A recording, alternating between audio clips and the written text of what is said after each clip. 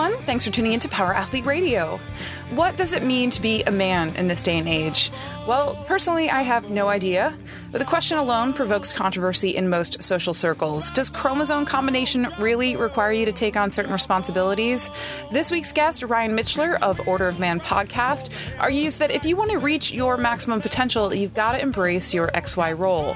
Before you judge, have a listen to our conversation with him. You might be surprised to learn that the tenets of what it means to be a man include what some may consider to be more feminine traits. Now, man, woman, or human sloth. And you're going to have to listen to this episode and hear all about Tex's metabolism to understand that last one. But the goal is the same, being the best version of yourself possible for those around you. Here it is, episode 327.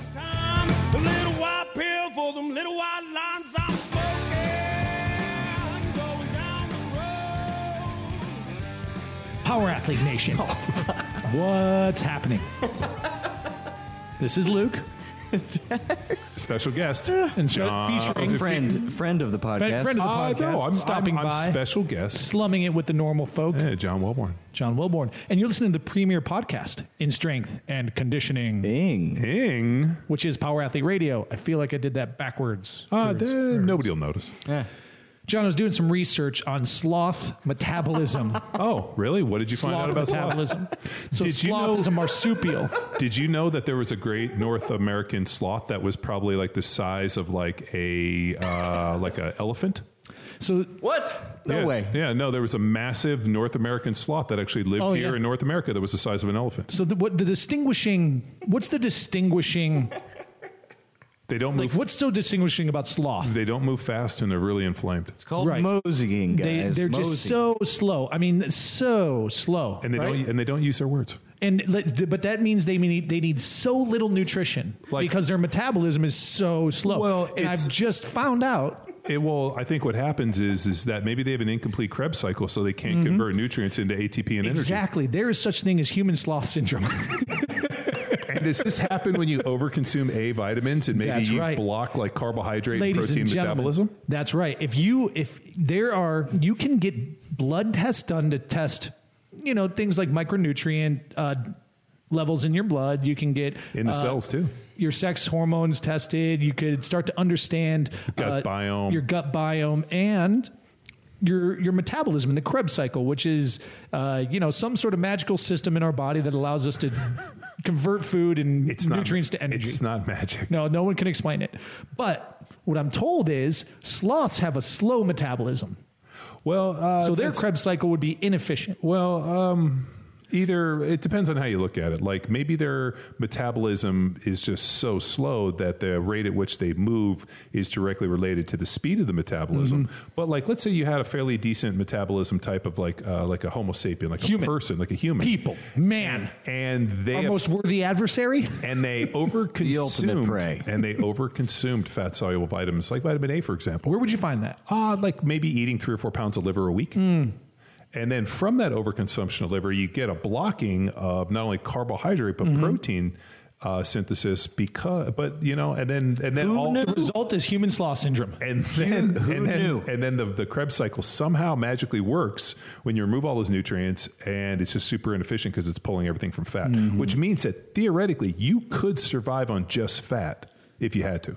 So if you're wondering if you have human sloth syndrome, let me read off some symptoms. You would get a series of tests through, maybe you host a podcast, co-host, and you have access to all sorts of really switched on people to take into account, like jawline, optimal jaw alignment for performance. Let's say are you pointing at you? I have an optimal jawline. Okay. Then let's say you also get this DEXA scan and you find out that you have above average, but not quite too far above average bone density. Above average, but below average in this room. Right. Yeah. What else would you find out? Well, with the intern, You would have access to Like gut organizations like Longevity who have awesome gut biome tests, and Dr. Tom Cosenta. at Cosenta to find out like your gut biome health is optimal. You don't have a ton of inflammation. Sure. You would have a life of opportunity to lift weights and get strong and get fast. But somehow with all of these cards and all these chips in your favor, you're just still a human sloth. That's how you know. Maximized my genetic potential. As No, you haven't. As we like Yeah, to I have. well, he's a genetic dumpster fire. No, because your Krebs cycle is inefficient. No, Oh, you're I'm operating at 80%. So despite of that, 80%. according to Dr. Christie, So Dr. Christie told you that despite a Krebs cycle that is macro it be in spite? well, in despite? spite, Whatever. So you are basically blocked the body's ability to convert carbohydrate and protein in the Krebs cycle. You're still functioning at 80% on your yes. metabolism. So, yeah, I've got to make a few adjustments When I said to reach 100. 2 to 4 ounces, maybe like 1 to 3 ounces, I thought you said 24. but you've been eating 3 or 4 pounds. That's like 48 to like No, so I was over on the servings because I went back and checked. 64 ounces. They're 4-ounce servings. So if you're doing that a day, it's 4 ounces a day, and if you're doing it 5 days a week, it's 20. It's still 20 ounces. It's still too much. So it's still pretty aggressive. So, ladies and gentlemen, in an attempt to beef up his micronutrient intake and diversify his protein selections, He created Tex metabolic inflexibility. has been eating beef liver, right? Yeah, beef livers. Beef livers. And what we found in recent blood testing, he was down at Scottsdale. Thank God I got him. Down in Scottsdale at Cosenta and found out that maybe he's taken it a little too far. So we're interested in right now. Our episode today is solely about Tex's dietary interventions that he'll be making. I just did a whole talk and presentation on the idea, or on what I'm calling metabolic flexibility, that there's a direct relationship between the health and how metabolically flexible you are. And the most metabolically flexible people are the ones that can consume the most varieties of food. And the other interesting fact, and this was through pretty interesting research I found, was that the more metabolically flexible you are, the more skeletal muscle you can carry. So a great indication of metabolic flexibility is skeletal muscle. So the most jacked people have the most metabolic diversity or metabolic flexibility. It's so funny. While you guys were away, I was just presenting the intern with my new presentation, which is called Metabolic Mobility. And since it has alliteration, it's going to fucking stop your stupid flexibility because it's just stretching. So now you're going to become a metabolic leopard. So how does one metabolically stretch? Is it by eating a whole tray of pound cake? Today, Fast food. are you pulling up your Krebs cycle right here? Yeah. So the fact that I just am, oh man, I want to go over this a little bit. That's a legit picture of a sloth. Oh, it's just one cell. You should look up. It's called the Great North American Sloth. It was huge. There's some skeletal remains of it at the Houston Museum. We went down and saw. Pretty amazing looking. Reminded me a lot of Tex. Tex, we're just kidding. We're happy that you found this and we get to see this intervention and we get to see a transformation in your ability to perform in the weight room. Yeah, I've got 20% more up to go up. I don't think it works like that. Why? So do you think if you address and intervene and address that 20% deficiency? My immune system is operating at 80% function despite of some of my poor nutritional choices. So I Misguided. think what we found was that, Misappropriated. and I'd be interested to see how it paired up against the longevity stuff.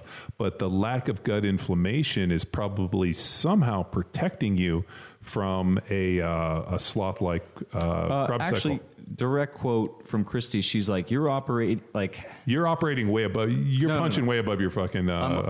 if I'm able to sustain, but say there's a long trip or like a harsh weekend, or I have to miss 2 meals in a row, then there's potential problem. I've got no Reserves. You have no, savings dude. Your account. margin of error is so tiny Yeah. that anything outside that margin of error just implodes you. This is why he's a snack monster. Snack. I don't get it. You can't operate without the snacks. Yeah, and you go, I'm sick. I haven't eating food. I don't think I sound like that. Kind of like in. I literally couldn't tell the difference. You remember Lion-O from Thundercats? Snarf. You remember Snarf? Snack, Snarf. You're Snarf. So, ladies and gentlemen, what can you take away from this? The burn ban is off. But we'll turn it back on because it's time to get into this episode. But before we do that, Tex, it's Wade's Army season. What does that mean for our listeners? We are dropping in September. This is Childhood Cancer Awareness Month. This is a great opportunity to raise awareness for all kids and families in the fight with pediatric cancer. So the MLB, they're making a big push, as they do every single year. So if you see them rocking yellow armbands throughout the season, that represents childhood or pediatric cancer.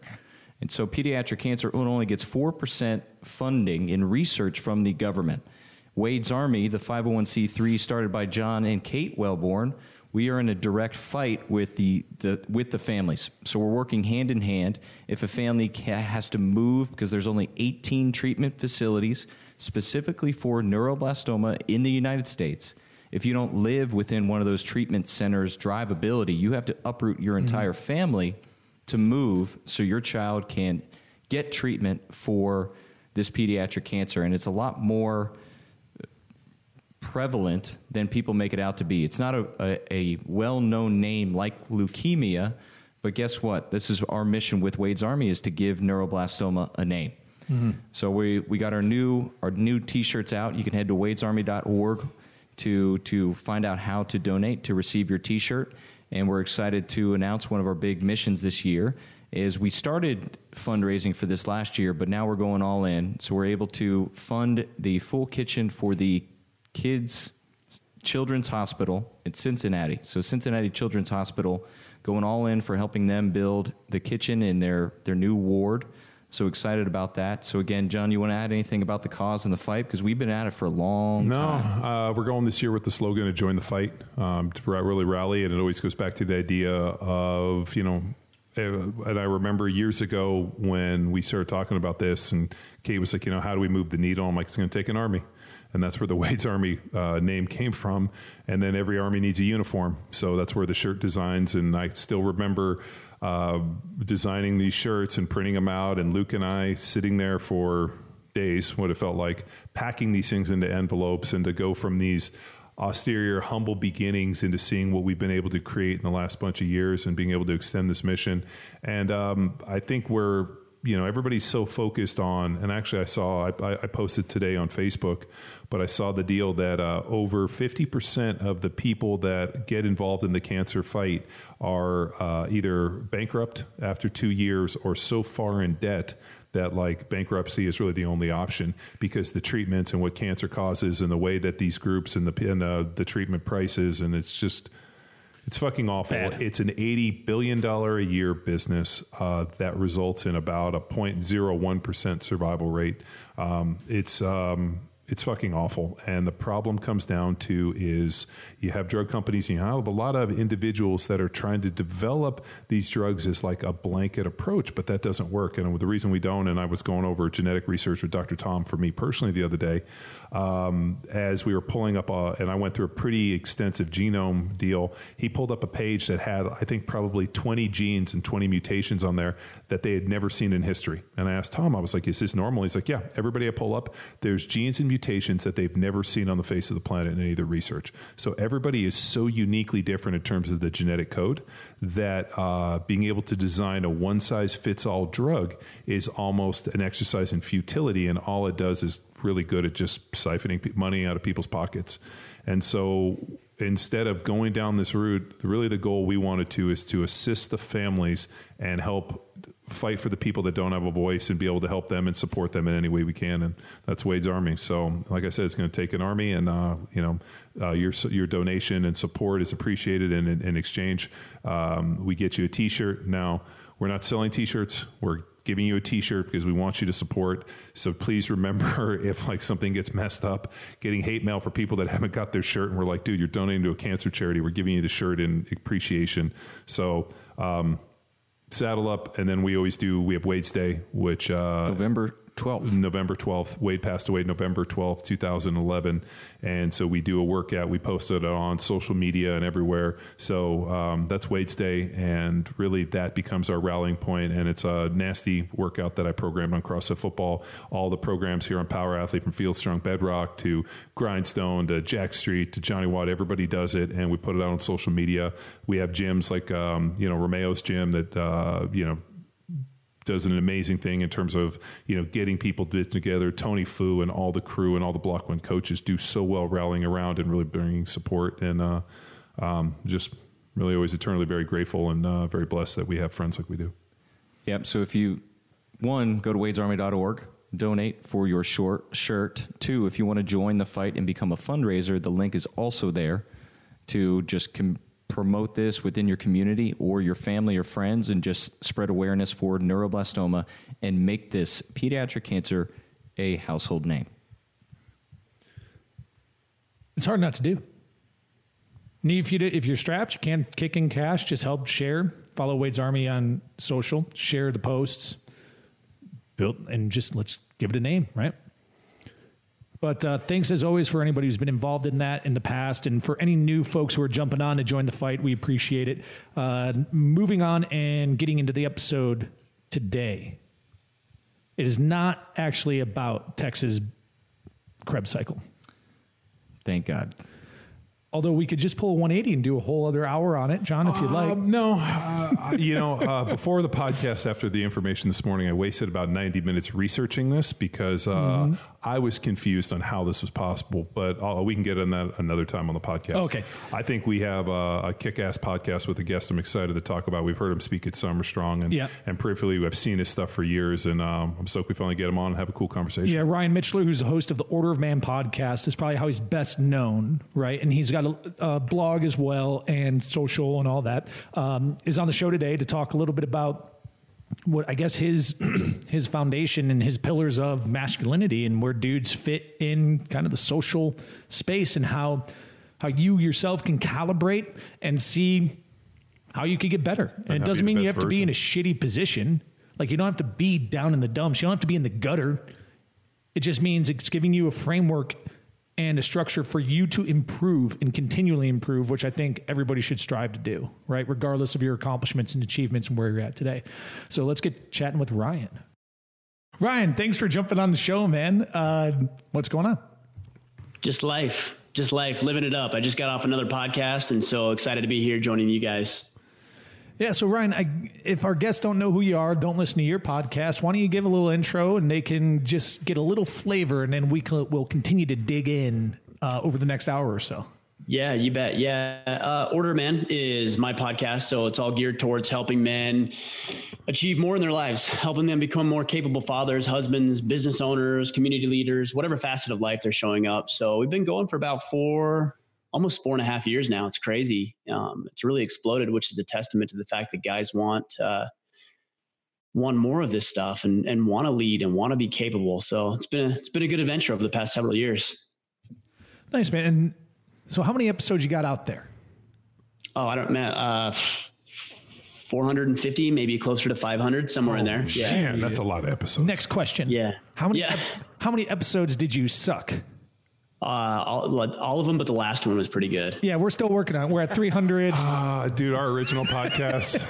Like I'm kind of nervous when people are like, "Oh, I listened to podcast 25." I'm like, "Ooh, yeah." You're like, "Don't listen to those." Don't listen Somebody to actually that. told me to listen to my first podcast. I'm like, "Don't do that. Don't do that." Hang on, I want to read a. Yeah, go ahead, Ryan. Better. No, I'm getting better. It's just like anything. It just takes time. I want to read a review on Stitcher. For mine or for your guys? No, this is for. Is this our first? Is this our first one? There's only 4 reviews because we don't have, I guess, not a lot of Stitcher folks, or they're not commenting. Sorry, guys. Show is boring and goes nowhere. Save your time for something more productive, like walking the dog. Brushing your teeth. What year? Right? What year was this? This is July 1st, 2019. It was like 2 weeks ago. No, this is like 5 years ago. And like, it's funny, Ryan, thinking back to just like us sitting in that single microphone and so many echoes and that weird, like the fucking garbage truck that would come by. Would always come. Just drop dumpsters outside and the crazy part was that the trash truck usually came at like 6 o'clock in the morning. Other than on the days when we just randomly had podcasts where there would be like a random trash truck would just show up and like, kung, kung, kung, kung. Yeah. And we'd be like, how is this always happening? Of course. It's how it goes. It's how it goes. You got to pay your dues, right? I guess.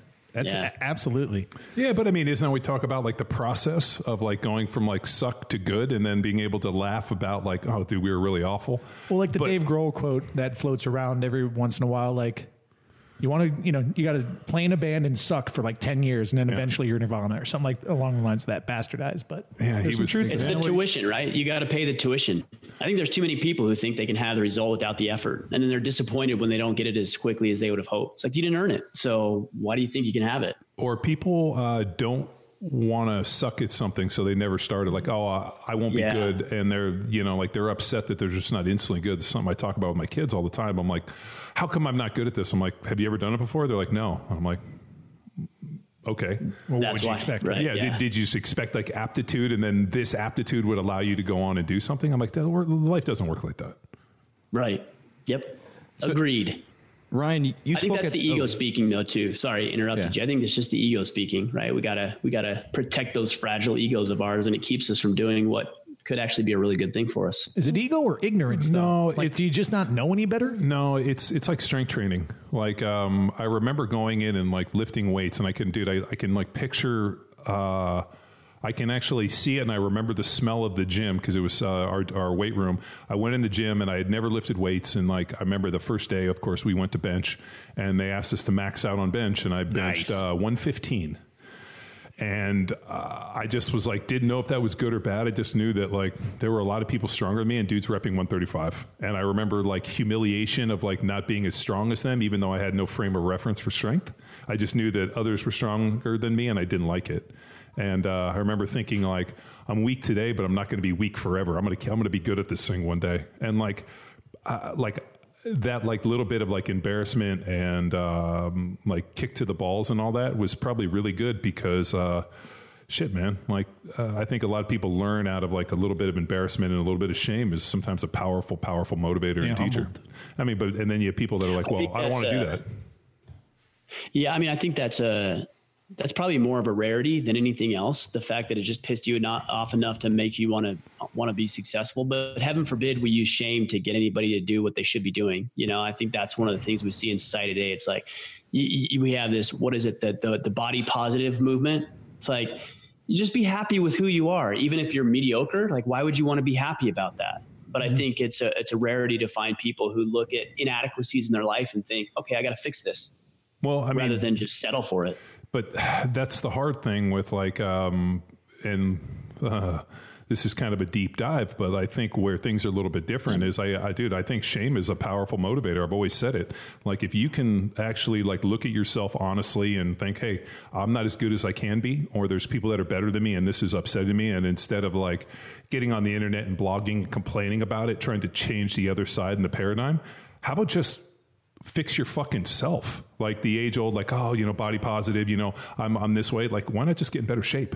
Instead of me being in there and just doing like nothing but bad mouthing this is the culture of strength and being like, well, all these people are bigger than me and they've had more opportunity and complaining, just being like, this is day one. And you know what? On day two, I'm going to be stronger than I was on day one. And after I stack it up, and I did an Instagram post the other day, I was going like Tex and I just got back from Virginia Beach. We had a pretty cool deal where we went with 4 days and worked with some pretty high speed clandestine cats. And as I was going looking for one of my talks, I found my freshman football picture, and then right below it, like one of my pictures, I think it was within like maybe my last or second to last year with the Chiefs. And so it was like 1990 versus 2007. It was like 17 years difference. And I'm like, I weighed 165. I was 310 in this picture. I benched 115. I benched 500. And I like remember the numbers and like I kind of just posted them up. And it's just like I was 6 foot 165 and then I was 6'6", 310 pounds. Like that didn't happen overnight. That was 17 years of progress. But you know what? I've been chipping away at this thing for a long time. And I think what happens is people don't, one, they don't give them enough time. And two, I think, man, people aren't in it for the long haul, which seems crazy to me. So, I think that's a product of social media. Right? We jump on social media and we see all these great things and we don't see all the effort that goes on behind it. And then we wonder why we're not achieving that level of success because you didn't do the behind the scenes. Like you just want the highlight reel.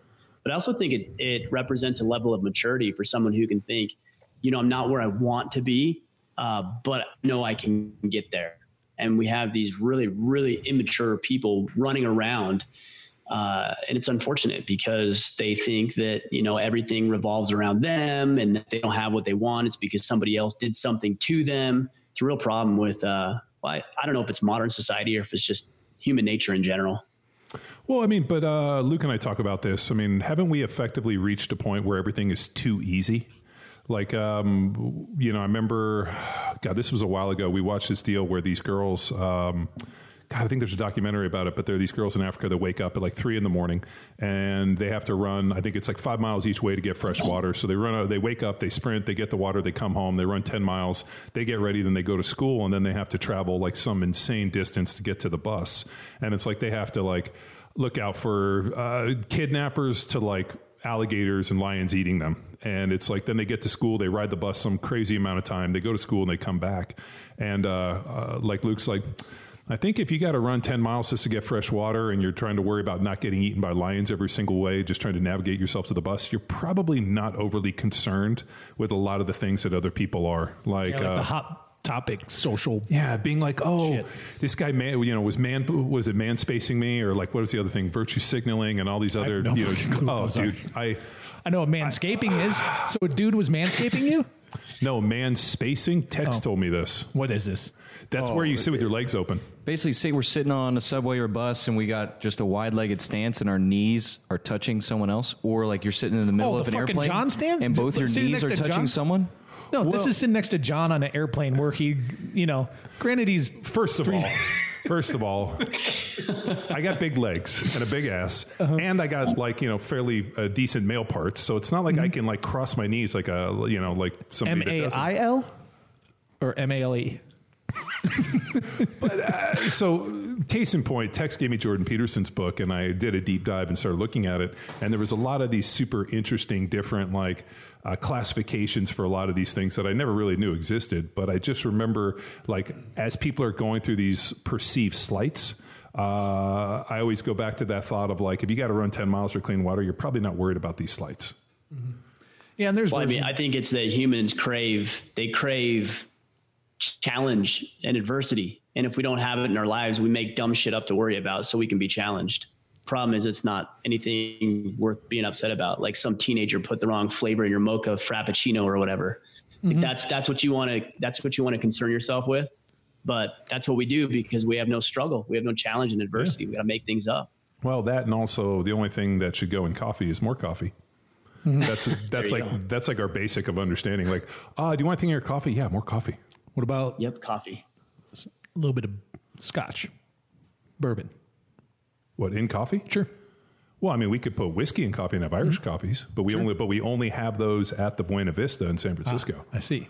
Only? It's really, I remember you bringing over unless the some Irish coffees on Thanksgiving last year. I fucking ruined myself. Unless the Irish coffee is from the Buena Vista, which we have the glasses and the whole deal. Tex and I, we were in San Francisco. How many Irish coffees did we have? 5. That's too many. I thought we had more than that. That's too each. many. 5 each. Oh, okay. But we were going to shoot for 8, but I still had to drive. That's why we had 5.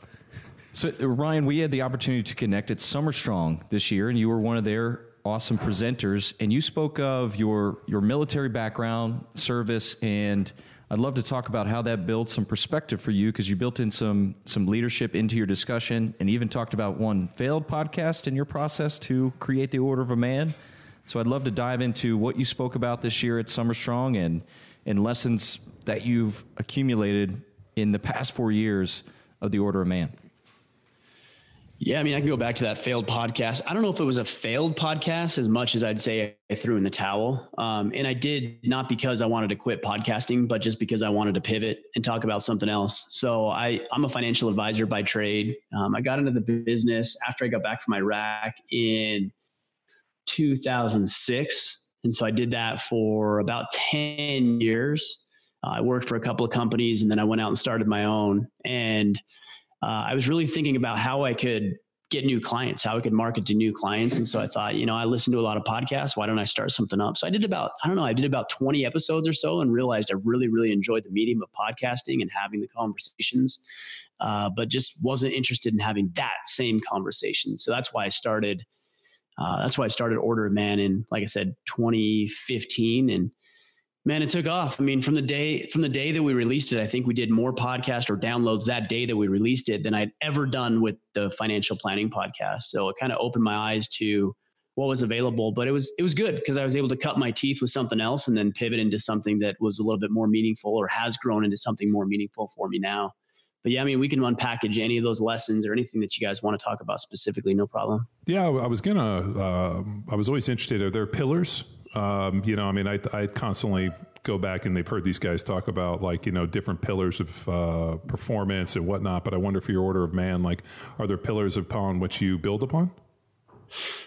Yeah, I mean, so when I started a YouTube channel and I think I put, what was it called? Something like 8 strategies every man needs to know, something along those lines. But for me, I've really distilled that down to responsibilities more than pillars. So the responsibilities of what it means to be a man is that of a protector, a provider, and a presider.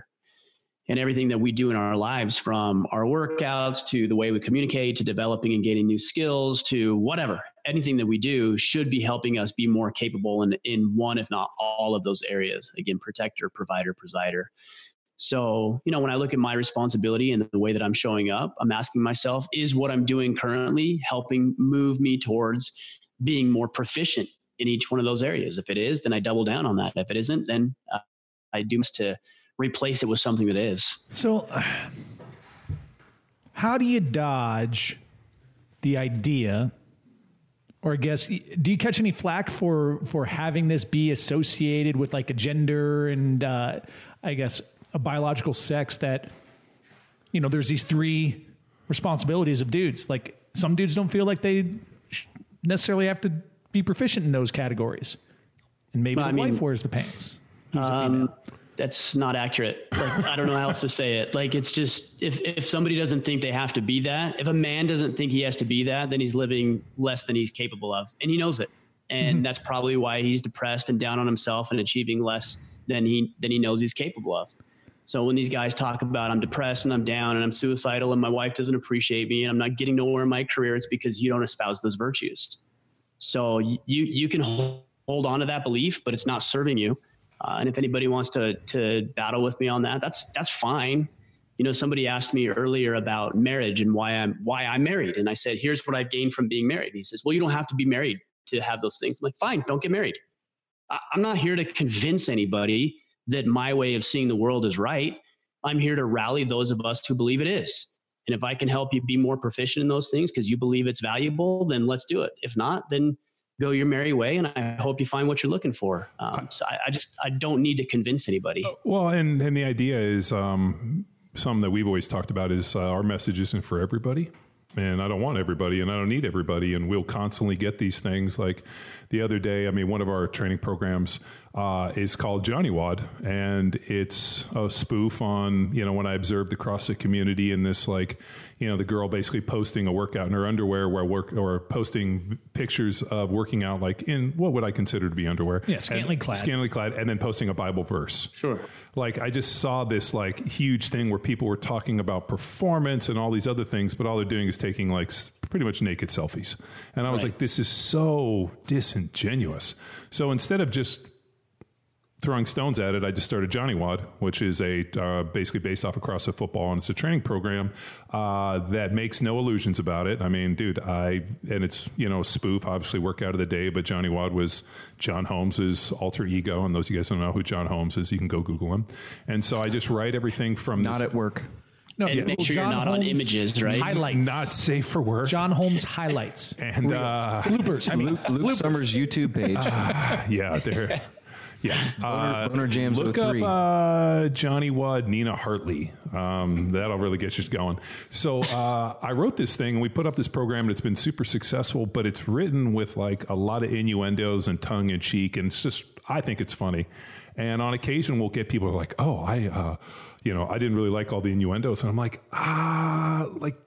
that's what the program was written. The name, everything about it is written from not a sexist point of view, but just a really fun tongue-in-cheek thing. And it's it's interesting when people are offended by stuff like that. And I'm like, dude, it even says it on there, everything about it. And I tend to agree with you, man. There's a lot of things that we see all the time where I'm like, man, that just doesn't fly. That wouldn't float around us, and it wouldn't float around me. And those aren't necessarily things that I would espouse. And I think that there's a confusion with some of the gender stuff.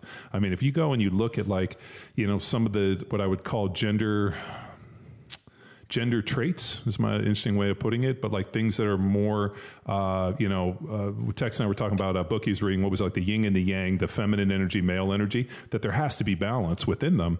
And I think what's interesting is that like there's an idea that they want to paint more, I don't know, like dudes are dudes, chicks are like women are women, and there's definitely gender roles and things that identify. And I'm sure there's crossovers and they're not 100%, but for the most part, the guys that have seen that are depressed or have some of the issues are the guys that are the farthest away from some of those things, which I'm pretty sure is, That's 100% true. I mean, yeah. And I do like that you talk about crossover. I mean, there is, right? I mean, we can as men exhibit what would traditionally be considered feminine traits: empathy, love, kindness, compassion, right? We can exhibit those.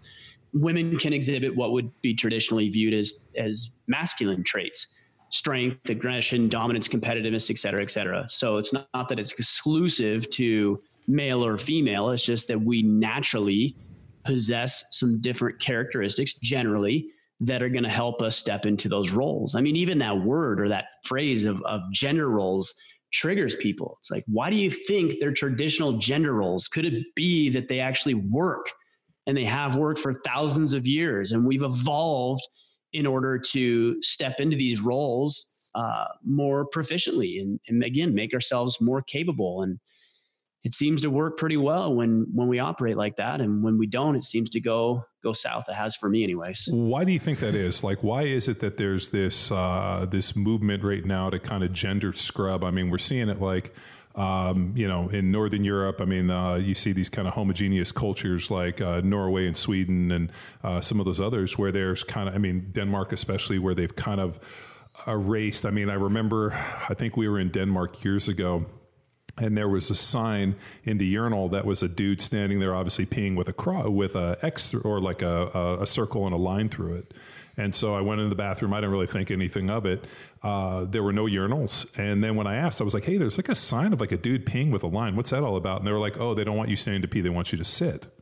Nice. And I was like, my legs are tired. I'm traveling. I was like, why? And they were like, oh, well, it's, kind of this dumb. And I was like, and then they asked me, what'd you do? I'm like, I just pissed on everything. I pissed on the sign.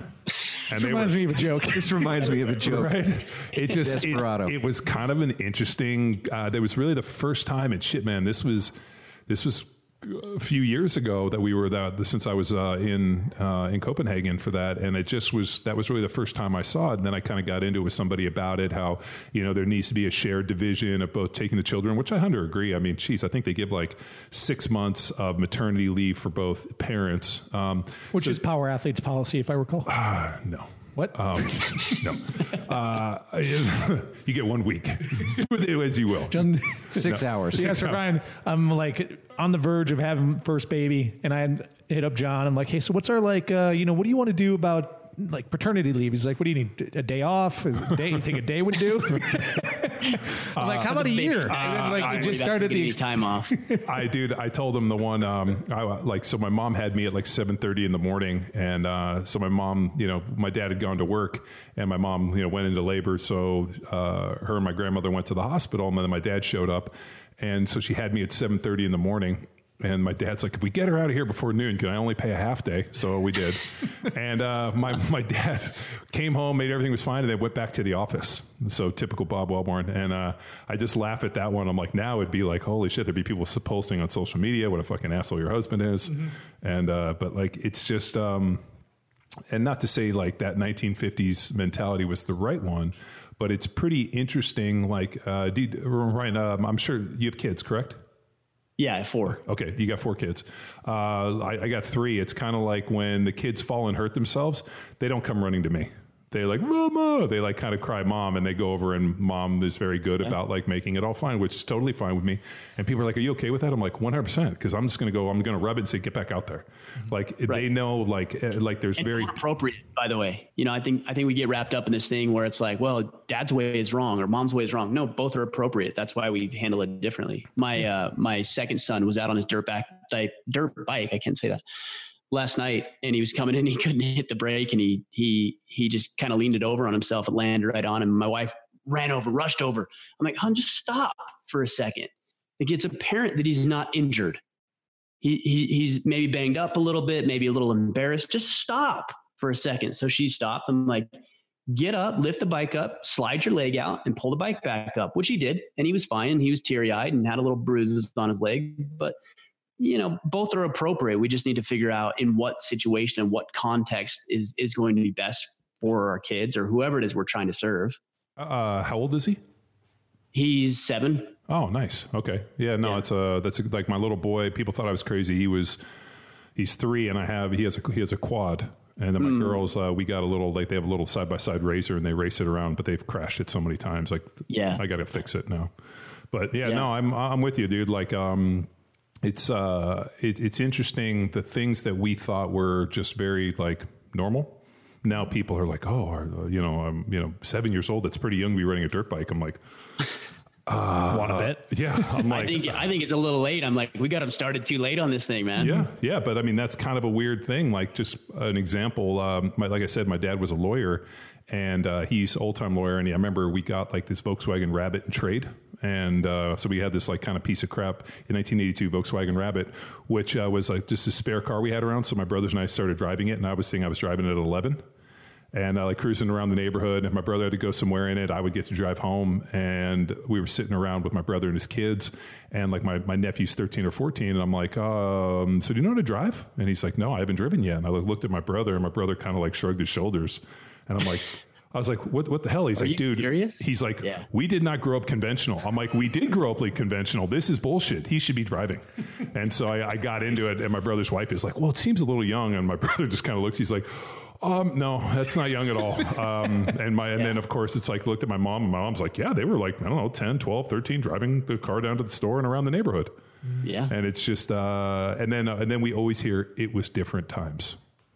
And I'm like, well, we didn't have social media to post it on, so we wouldn't get our parents in trouble. But like, are times really that different, or are people different?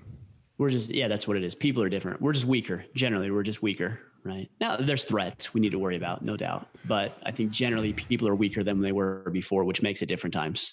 So Rob Wolf and I talk about this, and I was talking to Parsley about Doc Parsley was a former Navy SEAL, and then he was one of the docs for the SEAL teams for years. He's here in Austin, comes and trains with us in the morning.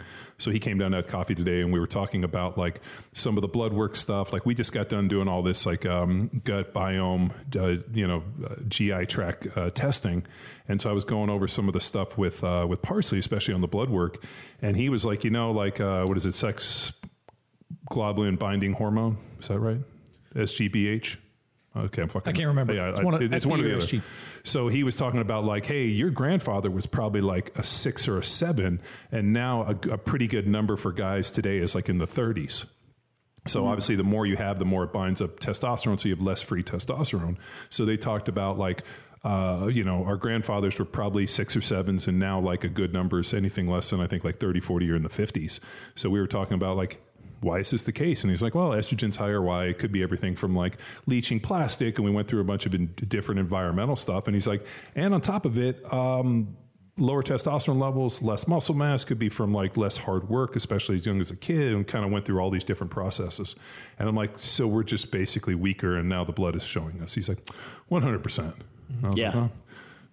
Yeah, I've got a neighbor here. We just moved to Maine about a month and a half ago, and I've got a neighbor here who grew up on a farm. He's on a ranch and a farm, and he's always doing farm work, and he's always out there working in his yard, picking up rocks and everything else. And he came over. He's smaller than me, but he came over, and I was trying to move a radiator in our barn out of the way, and that's a heavy thing. If you guys haven't picked up one of those old heating radiators, those things are massive. They're cast iron. Heavy. Yeah, they're cast iron. Cast irons, yeah. So I'm trying to like inch this thing along the floor, and he comes over. He's like, oh, no, you got to do it this way. And he just manhandles this thing. And I'm like, yeah, I mean, that makes sense that he'd be able to do that. He understands leverage, of course, but he also is strong, farm boy strong. He grew up using his back and hands and muscles in non-conventional ways, and everything wasn't always balanced just symmetrically and perfectly. And he's produced the results from it, which has kept his body strong and healthy. It's pretty amazing. Yeah, no, I observed the same thing playing football, man. The guys that grew up on farms and kind of grew up in that throwing hay, right? Yeah, I mean, just throwing hay bales. I played with that one cat who was from Georgia, and I asked him. He never lifted weights, and was like, like playing football just seemed like baling hay. And I'm like, how big are hay bales? It's like 300 pounds. I'm like, well, that would be about right. And that makes sense. Yeah, but that physical strength. And then also you think, like, I think people too really have really gone down the rabbit hole of nutrition and diet as these major factors. Like I remember hearing stories my mom telling about, would have been my great grandfather. Like in the morning they would get up and eat, they would drink coffee all day, and then they would come home and have like a big dinner. And it was like, I mean, it wasn't anything like, I mean, I guess it was all organic because it was all built on the farm, but like they would eat like 2 big meals, drink coffee all day. And like, it was just interesting to hear like they ate a bunch of like, baked bread, but I think everything was made. And she's like, all those dudes all lived to be old, strong men. Like even the guys in their 70s and 80s were still pretty durable. Yeah, I heard an interesting comment the other day. He said, and I can't remember who said it, but he was talking about exercise. Zach Evanish. He was talking about exercise, and he says it used to be that we had to do physical labor, but now we have to manufacture that labor by working out in the gym. And I think that's true. There's nothing wrong with it. I'm not saying that's better than nothing, but it is just an interesting phenomenon that we're actually having to manufacture manual labor in order to keep ourselves strong and fit. But maybe, I mean, going back to what you were saying earlier, Ryan, I guess we also manufacture drama. Yeah, like the other emotional and psychological stressors that maybe we're not exposed to because of the benefits of modern health technologies and other advancements, right? So we need that ebb and flow of stress to progress, but we just don't know how to fucking do it as well as lifting up a barbell. I'm not saying that those things, and when I say manufacture working out, it may sound like there's a negative connotation. I don't mean it that way. What I'm saying is that those of us who choose to do it, it's now a choice. It didn't used to be a choice, but now we voluntarily have to decide, I am going to exert myself physically in order to keep myself in shape. Whereas before, 40, 50, 60, 70, 100 years ago, it wasn't a choice. It was just a way of life, right? Yeah, and I'm with you on that. And I think that people don't understand. Maybe that's where it comes with like the ability to debate, right? And have these hard conversations. You're exercising that proverbial stressor. I know where you're going with this. But there's an inability. You just fold under the fucking proverbial barbell. I think where it comes from is lack of community. So I think men more than anything, women are really good about building community. Like if you put a bunch of women together, like even though there's like the hens, like they're quick to create like things to do together. They like this, and like my wife's a classic example. She goes to the gym, and then she the kids with school and all these other things, and she's like, oh, I have a thing with the gym, and so and so with the school, and they like create these things. And I meet their husbands, and they seem like nice dudes. I'm not necessarily calling them to like go do stuff because they don't really do the shit we do. But I think what it comes down to is guys are a little bit different in terms of like community stuff. So like, how do you create your circle in such a way that like people call you on their bullshit? Like we were talking today with Parsley, like, that's a bad idea. So he pitched us an idea, and we fucking shot holes in it. He's like, wow, that was kind of fucking aggressive. And I'm like, that's what we do here. If somebody has an idea, somebody has to be the 10th man, which just fucking shoots holes in things because one, we want the best for you. And two, we have to think through all the contingencies and all the fuck ups.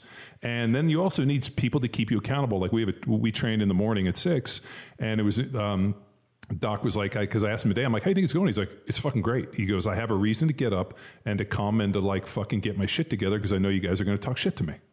Mm-hmm. And he's like, even if he's not there. I'm like, if you're not there, we're just going to text you fucking obscenities. But his comment was, I wish there was a way for like more guys to have this. And I was like, yeah, but then if it makes it so big, then it just turns into some weird fucking place where dudes are wearing headphones. Which is like if you go to Gold's Gym, nobody talks. People just walk around in headphones and don't talk to each other. We're all wearing headphones now. Is this a weird place where dudes wear headphones? But we're talking to each other. Well, yeah. I'm talking to you through wires. I'm talking at you. There just happens to be the mic here. I think you're right. I mean, my wife, she's downstairs right now. I can hear her and the kids, but she went to the lake about a month ago, and she came back. She's like, hey, I have a friend. We're just going to do lake day every Tuesday at 2:00 or whatever.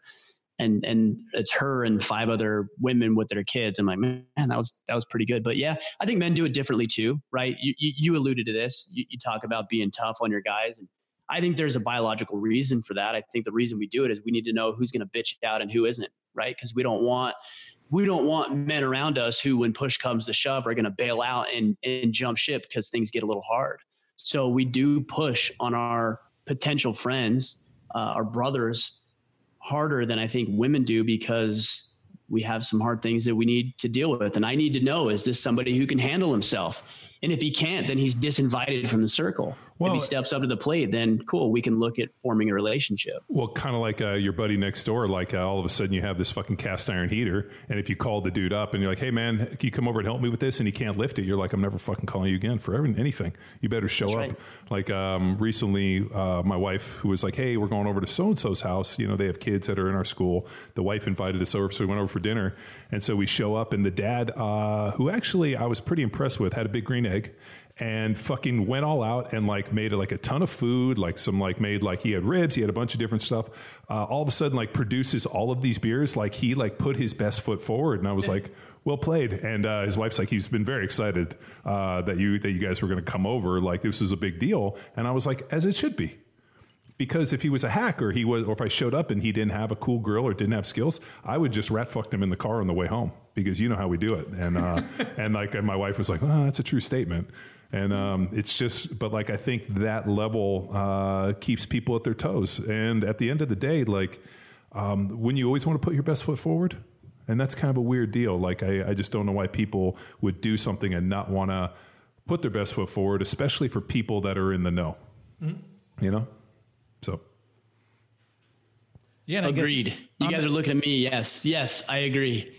And even on that note, you know, I would expect my bros to hit me up if I fell short on something, whether it's like due to lack of effort or just put, you know. Are you talking about anything in particular? Let's see. Well, since I overachieve and dominate everything I participate in with you fucking donkeys, no, but that's my mindset. You could always fucking. I was going to say, what about 4th of July? 4th of July? Oh, I don't know. I had a great time. I had a great time at a pal's house. Yeah. Thank God Tamara was there to really make sure everything ran smooth. Well, the fireworks show was on point. But I would expect if I had, like, let's say over Thanksgiving and the turkey was dry, and I know it's fucking dry, and like everybody at my house is like, turkey's pretty good. I'm like, this fucking turkey is not good. Why is no one here telling me this turkey's bullshit? My dad's like, it's a little dry. We had a couple friends over, and like I want to hear that. 'Cause, I don't know. Overcooking turkey is one thing, but like overcooking the meat is by far our biggest sin. But if you're like as a coworker, makes you better. That's what it is. It just makes you a better human being. And you could pretend like your blind spots don't exist. And if you surround yourself with a bunch of what I call bobbleheads that are like, yes, everything you do is wonderful. Strokes that ego, man. Feels good, but it doesn't produce results. It really doesn't. Do you think that there's a certain individual, like I wonder on this a lot, like because I saw it all the time in the NFL where guys would tend to hang out with people who just were like, you know, part of like the cheering section. Like they didn't want to hear the hard truth. They just wanted to play around with, like you said, the bobbleheads. And I wonder, like, is that just unique to the NFL? And I always just kind of thought it was like, guys get to be big time. They just want a bunch of people around. They're going to tell them how fucking great they are. Like very few people are really looking for somebody to be honest. And I wonder in like, and then when I got out of the NFL and got out of the bubble, I realized that wasn't unique to the NFL, that a lot of people just want to live in their echo chamber and just want everybody to fucking, oh, what you're doing is fucking amazing. Instead of people are like, I don't know, it looks like bullshit. And then it's like, well, why are you hating on me? I'm like, I'm not hating, I'm just calling bullshit. I'm not angry at you. It's not anything about you as a human, or like I don't dislike you or like you, but it just sounds like bullshit. And that happens to us at least, 100 times a day. We're like, it just seems like bullshit. And that's a weird one where I think, is it a higher level, or, you know, like what have you encountered with that one? Because, I mean, shit, you run a podcast called The Order of Man. So I imagine your podcast unpacks everything from both physical, emotional, mental, spiritual, all the parts of what, you know, that have to deal with masculinity. Yeah, I mean, I think ultimately it comes down to what we were talking about earlier. It's that ego thing, right? Because if everybody's telling you, yes, you're wonderful, then your ego is not at any risk, right? But if you're telling me, hey, that looks like shit, or you need to fix this, or you need to shore up that, or here you're weak in this area, then all of a sudden my ego is impacted. And so we seem to care a lot at the times more about our ego than we do the success that ultimately we're after. So really a big part of what we need to do is find ways to eliminate that ego, to get rid of the ego, to silence the ego, and to ask ourselves objectively, is there truth in what this individual is saying? Now, I try to give people the benefit of the doubt when they criticize what it is I'm doing and say maybe they just suck at delivery. But objectively, I ask myself, is there truth to what this individual is saying? Because my ultimate objective is to improve, whether it's through this podcast or physical fitness or in my relationship. I want to improve, which means I need to see the blind spots. I need to let go of the ego so I can shore those areas up and actually improve in my life. But that's a big threat. That ego and that confidence and the arrogance that we strive for is a big threat to our own well-being and our own growth. They did. I remember years ago, I asked, I remember like when I got out, I mean, I used to do more nutrition stuff, and I don't really do it anymore just because I just don't have the time. So we got some really talented coaches that do it. But one of the people I was working with was like, I've been eating, I feel pretty good. I look pretty good in the mirror. I don't know why. Like, it was just kind of an interesting observation. I was like, well, did you take a picture? Like, have somebody take a picture. Does the picture of what you see look different than the picture in the mirror? And they took a picture and they're like, man, I look way worse than the picture in the mirror. Why is that? And so I did a little deep diving, and there's some emotional, I want to say, within our ego, within our id, somewhere deep down, where when we see a reflection of ourselves, we can either stand, move, do whatever, and like position ourselves in the most advantageous light to the point where actually what we see in the mirror is not an accurate representation of who we are. And the picture becomes that snapshot. So it's I can't find, like, I would have to go and dig. It'd take me fucking 2 weeks to find the research on that one. This is years ago. But I always remember thinking like the way that we're set up is to protect ourselves. And everything about it, from like here, it's always this idea of this fragile protection. And a lot of people don't strip it away. And sometimes that picture becomes a snapshot. I mean, I know this shit's happened to me where I'm like, I feel pretty good. And I see a picture. I'm like, fuck, I got to get my fucking shit together. Or I got to like, it's just kind of an interesting observation that, a lot of what we do is about protecting. And unfortunately, if you're always in this kind of defensive protection mode and trying to, minimize or reduce risk or these, like, you never really grow. And the only way you get out is to actually put yourself out there. And that's like the process I talk about with like be a beginner, man. Like, don't fear like being a white belt. Like, go out, put yourself out there, suck at something, and fucking enjoy sucking at something and the journey that it takes to go from sucking to not suck. And that's the only way we're able to kind of monitor and show growth. And it's kind of an interesting piece when like the exact thing we fear is the thing that we need. I think that's valuable. I think that's the reason we test ourselves, or ought to test ourselves, is because we can bullshit ourselves. Like, we're really good at that, right? Put yourself in just the right lighting and get that picture just right, and tell yourself how great you are and how wonderful you are and how all the good things you're doing and all of your intentions that you have. But then when you put yourself in objective situations, you talk about being a white belt. Jiu-jitsu is something I'm relatively new in. When I put myself against somebody else who's more advanced, that strips away all the bullshit. Like, I can't lie about how proficient I am in jiu-jitsu when I'm against somebody who's been doing it for 20 years. That's what men need. It's the same thing in the gym. You can't bullshit yourself when you're standing under 400 pounds of weight, right? Like, you either have the strength or you don't. It's the great equalizer. And that's why we need to put ourselves in that situations, because we need to test. Is what I believe about myself really true, or am I inadequate? And too many people don't, which is why they can't handle the thought that maybe they are inadequate. But if we put ourselves in more difficult situations and realize that it's okay to be temporarily inadequate, because that's how you improve. It doesn't have to be perpetual. This is why people crumble at the slightest sign of adversity, because they've never dealt with any. And so something comes up and they see it as a threat. Oh, people don't like me. I'm offended because they hate me, or I'm the victim of this situation. No, you're just weak. You just haven't done anything to improve yourself. Nobody's picking on you. You've just seen it for the first time. You've seen the real you for the first time without you bullshitting yourself through life as you have for the potentially 10, 20, 30, 40 years. So how do we unpack that? Like that's an interesting thought. Like if we know this to be the case, and we know that like the path to enlightenment improvement is a perilous and difficult one. I mean, how do you put somebody on that path? And that's something that we've wrestled with for years. I mean, we do it through not only programs, but information podcasts, and try to use all these different information resources to influence people in such a way that's a positive one. And unfortunately, like, I don't know how to influence people in a positive way without making it kind of sting a little bit. Like, I think it has to. Like, there's no easy way to do it. It should sting. And I think that sting is a weeding out process, because if it stings to the point where you quit, you're just not ready yet. And that's okay, but you're not ready yet. I can't invest time in you right now because you're not ready for it.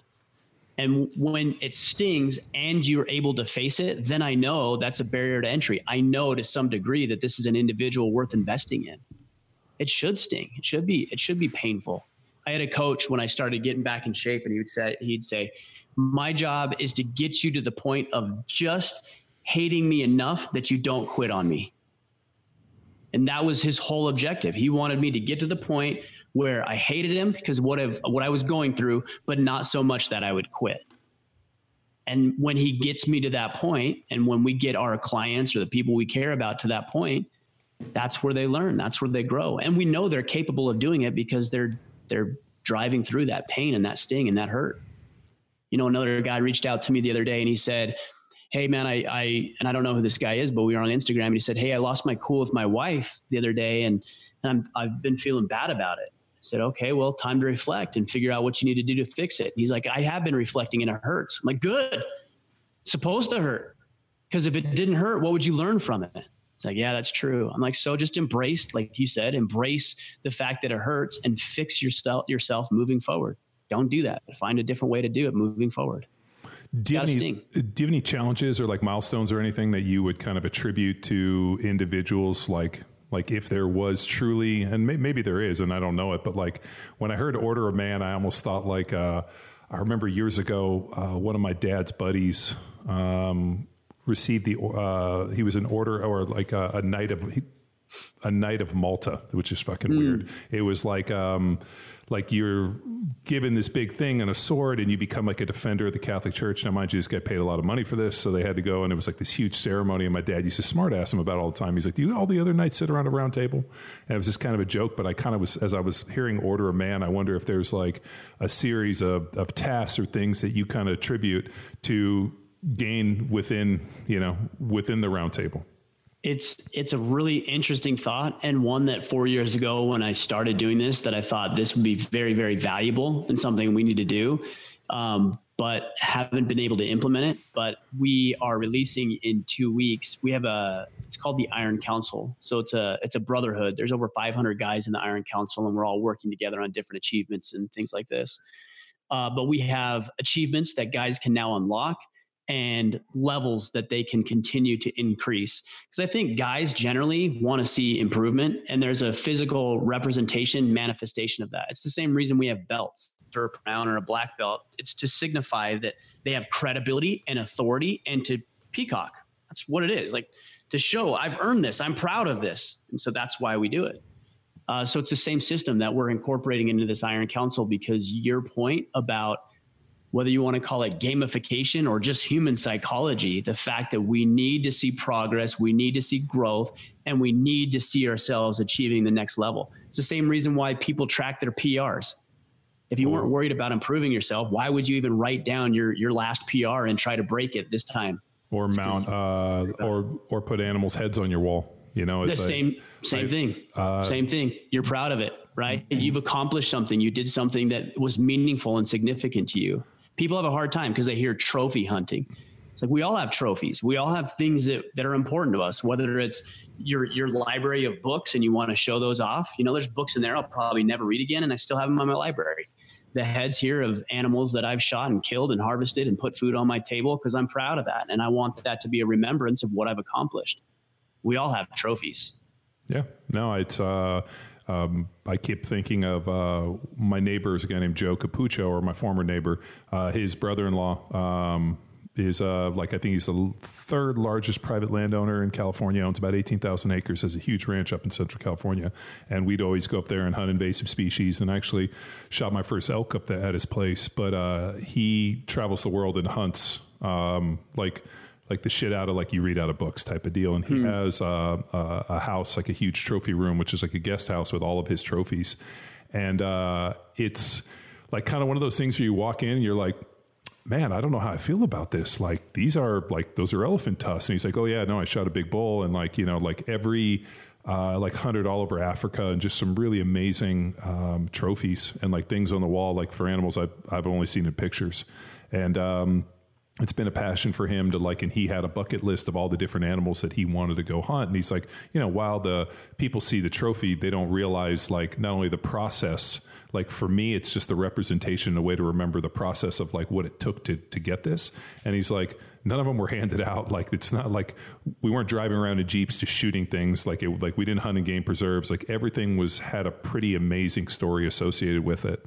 And it was super cool. I mean, for things that'll never be able to be hunted and imported into this country anymore. So definitely a pretty epic deal. But yeah, it was cool to sit there and, you know, for a couple hours really, and have him tell us every single story, and like feeling like, what was that? 5 minutes went by? No, that was 3 hours. And I'm like, tomorrow, can we talk, you know, can I hear more about these? And he was like, are you interested? I'm like, yeah, man, I always revel in my friends' successes. I love hearing people that I respect and I like. I love to hear their victories and their stories, where I think other people cringe and don't want to hear it because it just gives them their own shortcomings.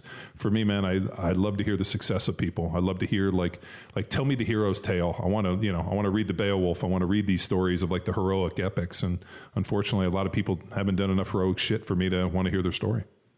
Well, I think you feel like that because there's congruency between the way that you want to show up, I should say it this way, the way you envision yourself and the action that you're taking to make sure that those are in alignment. So I have this thing, I call it the integrity gap. It's the gap, the distance between who you see yourself as and the actions and behaviors you've incorporated in your life or lack thereof to get you to that point. The wider the gap, the more contentious you are.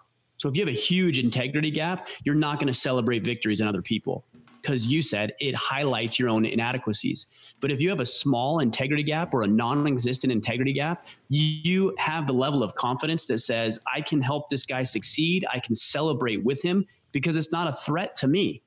I'm confident with who I am. I know what I'm doing. I know why I'm doing it. I know where I've achieved. And so I can celebrate that success in other people. It's only those who have achieved or are working towards achievement that they can celebrate other people's achievements. Do you think a lot of people lack, I guess maybe lack the perception or lack the opportunity or just lack the success of achieving great things?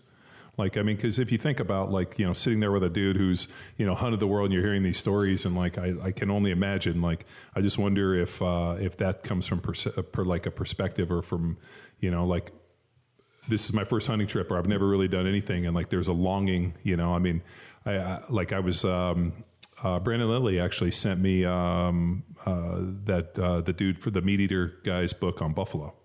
Oh, which is pretty cool because, man, I like, for some reason, dude, I've been kind of obsessed with buffalo. Like we went out to Epic Farms has Rome Ranch, and we got to see buffalo up close. And actually seeing buffalo up front, like that close, like the coolest looking animals I've ever seen. They're amazing.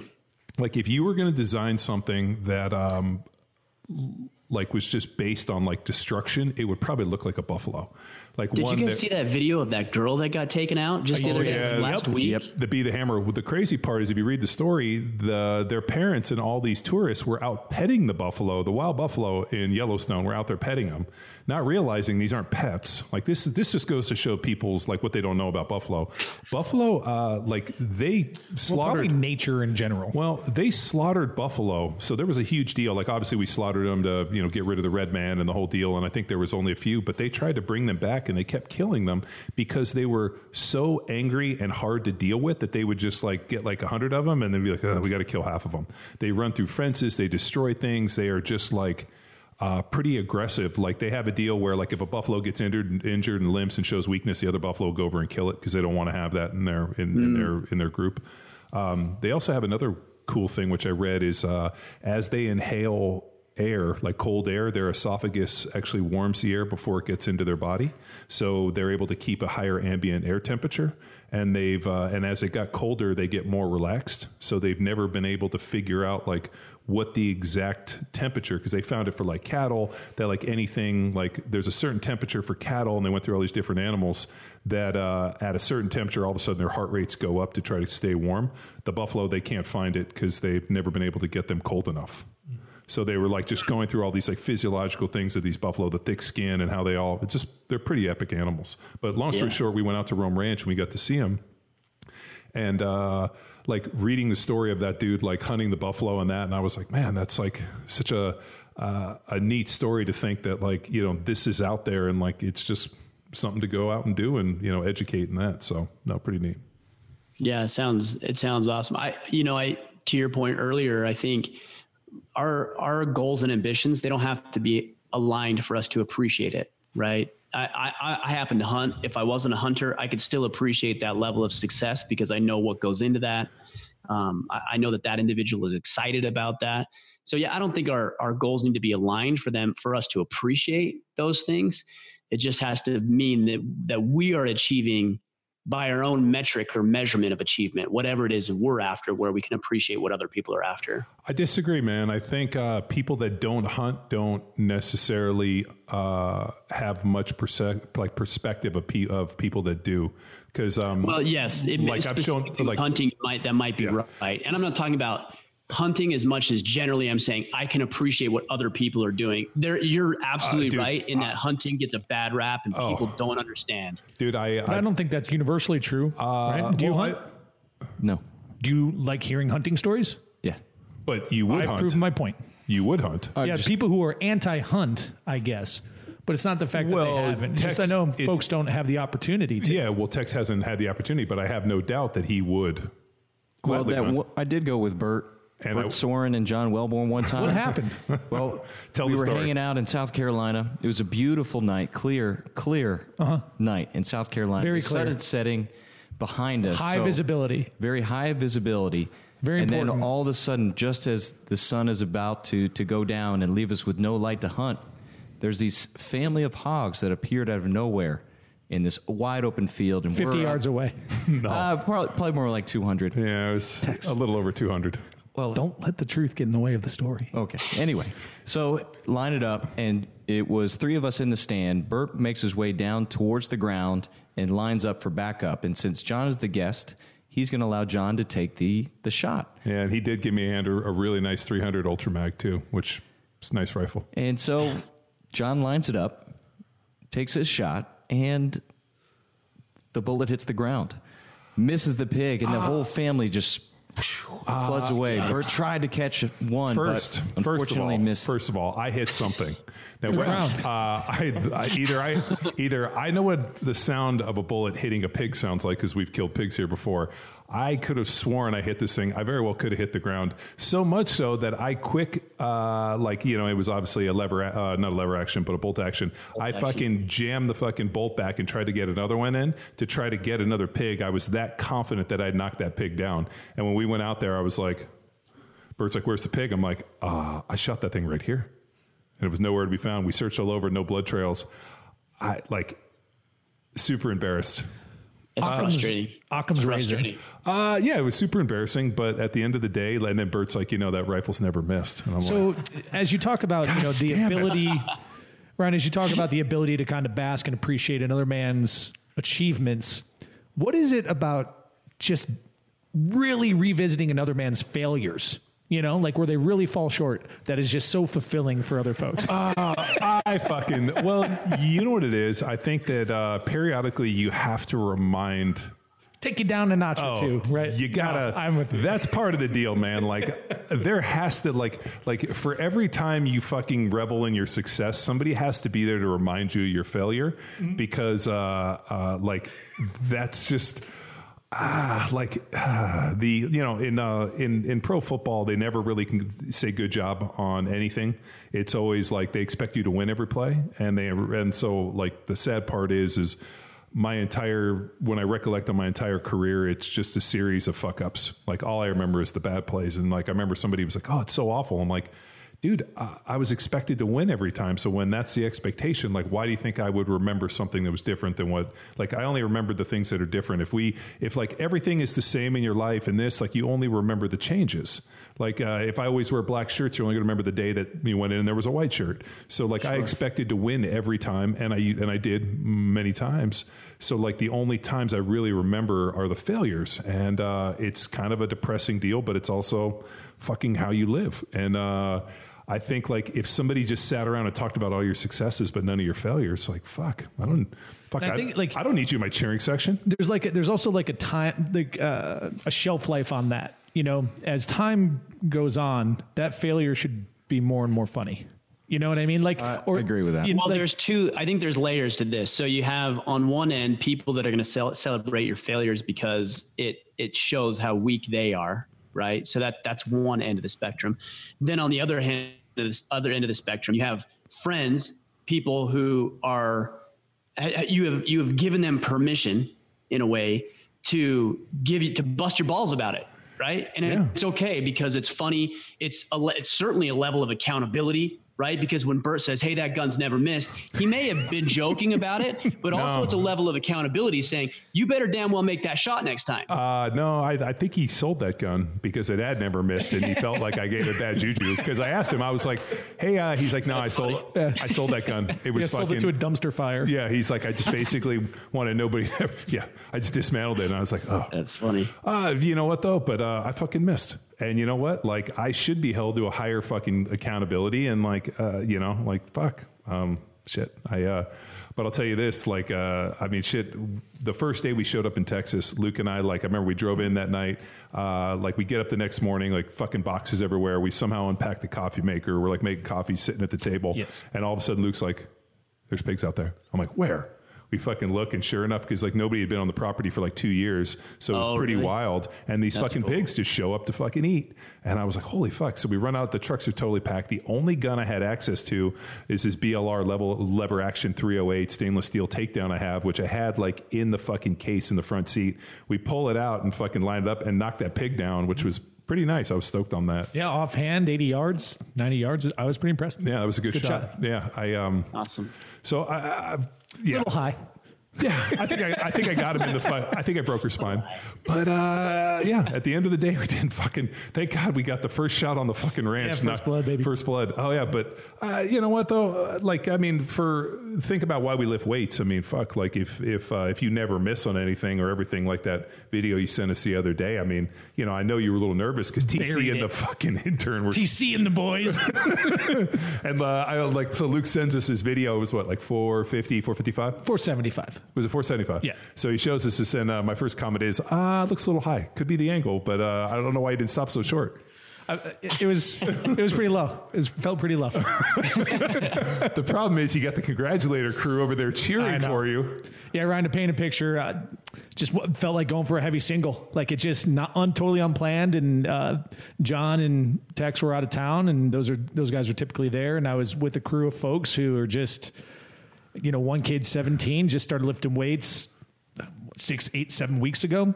Other one's our intern who has like a herniated disc, and then the other is my buddy Harry, who's like really nice, but like, you know, I've got damn near 500 pounds on my back. I'm like, okay, both these guys are side spotting. I can trust them to at least pull 60 pounds each. So that drops me down 120 pounds. Like worst case scenario, I should be able to handle this. But like, there is that little piece in there, and like I'm going down, and sure enough, the first attempt on it, it gets a little slow, a little grindy because it's fucking heavy. I haven't done singles in a while. And just as it slows down, they jump in and like panic. They panic and jump in and stand me up way too soon. Yeah. And I'm like, fuck. Okay, well, number one, we didn't film it. Number two, I should count it because I knew I was going to get it. But thirdly, that's never going to fucking fly with this crew. Yeah, that's right. As it shouldn't. No. And I'm like, well, fuck, I got to go again. So I fucking hit it. And it was, I guess it was fast. It was fast. I think what you needed, though, is a little pump-up music. I mean, where you listen to, like, Whitney Houston. What was I? No, it was like 80s training montage. Yeah, it was like... Nothing wrong with that. I think it was Footloose. I think it was Footloose, Let's Hear It for the Boy.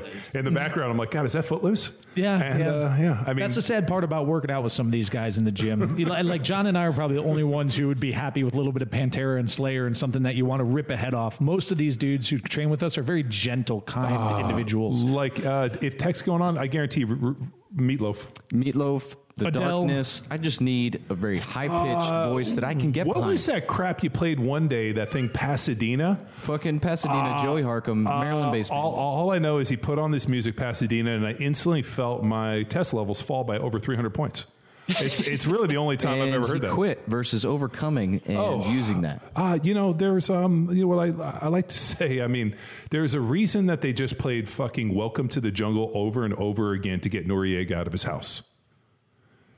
I think that he would have swallowed his tongue if he had to listen to Pasadena. What say you, McQuilkin? I disagree. It's amazing music. YouTube it. Or Spotify, whatever your choice is. It's fucking great. Joey Harcum, singer-songwriter, excuse me. Well, I guess what's important Why are you putting that man down, to John? music here at McQuilkin is time, place, and manner. And when you're in the weight room and you're blasting buys and you're blasting your chest, maybe a guy doesn't want to listen to that type of stuff. You know, a real man. The order of men. Men that don't tuck it back when they lift weights, because that's what happens when you listen to that type of music. Mm-hmm. I disagree. Mm-hmm. Yeah, contrarian over here. You're not agreeing entitled with to you. your opinion. For this 1 second. If there was a band that you would say like signified and really like identified the order of man, what band would you put it at? People ask me this all the time. You are asking the wrong guy. I don't listen to music. I don't listen to music. You guys are talking about music. I'm like, yeah, whatever. Because I just don't listen to a whole lot of music. Even if I'm in the gym. Easy. We'll just recalibrate. If there was a action movie or movie series to represent the order of man, what would it be? You have to watch action flicks. Yeah. I would say Braveheart would probably be right up there. Probably Braveheart. Let's go with that. But instead of Mel Gibson, The Rock would play William Wallace? Sounds about accurate. Yeah, that's the next Braveheart. Braveheart 2. You know, I actually heard they're going to remake Braveheart with The Rock. I'm told they're remaking all I'm actually action surprised series. they're not making it with a woman, because that seems more societally correct if they were to do that. Well, I just think they should remake all the old movies with The Rock in there, kind of like Jack Burton from Big Trouble Little China.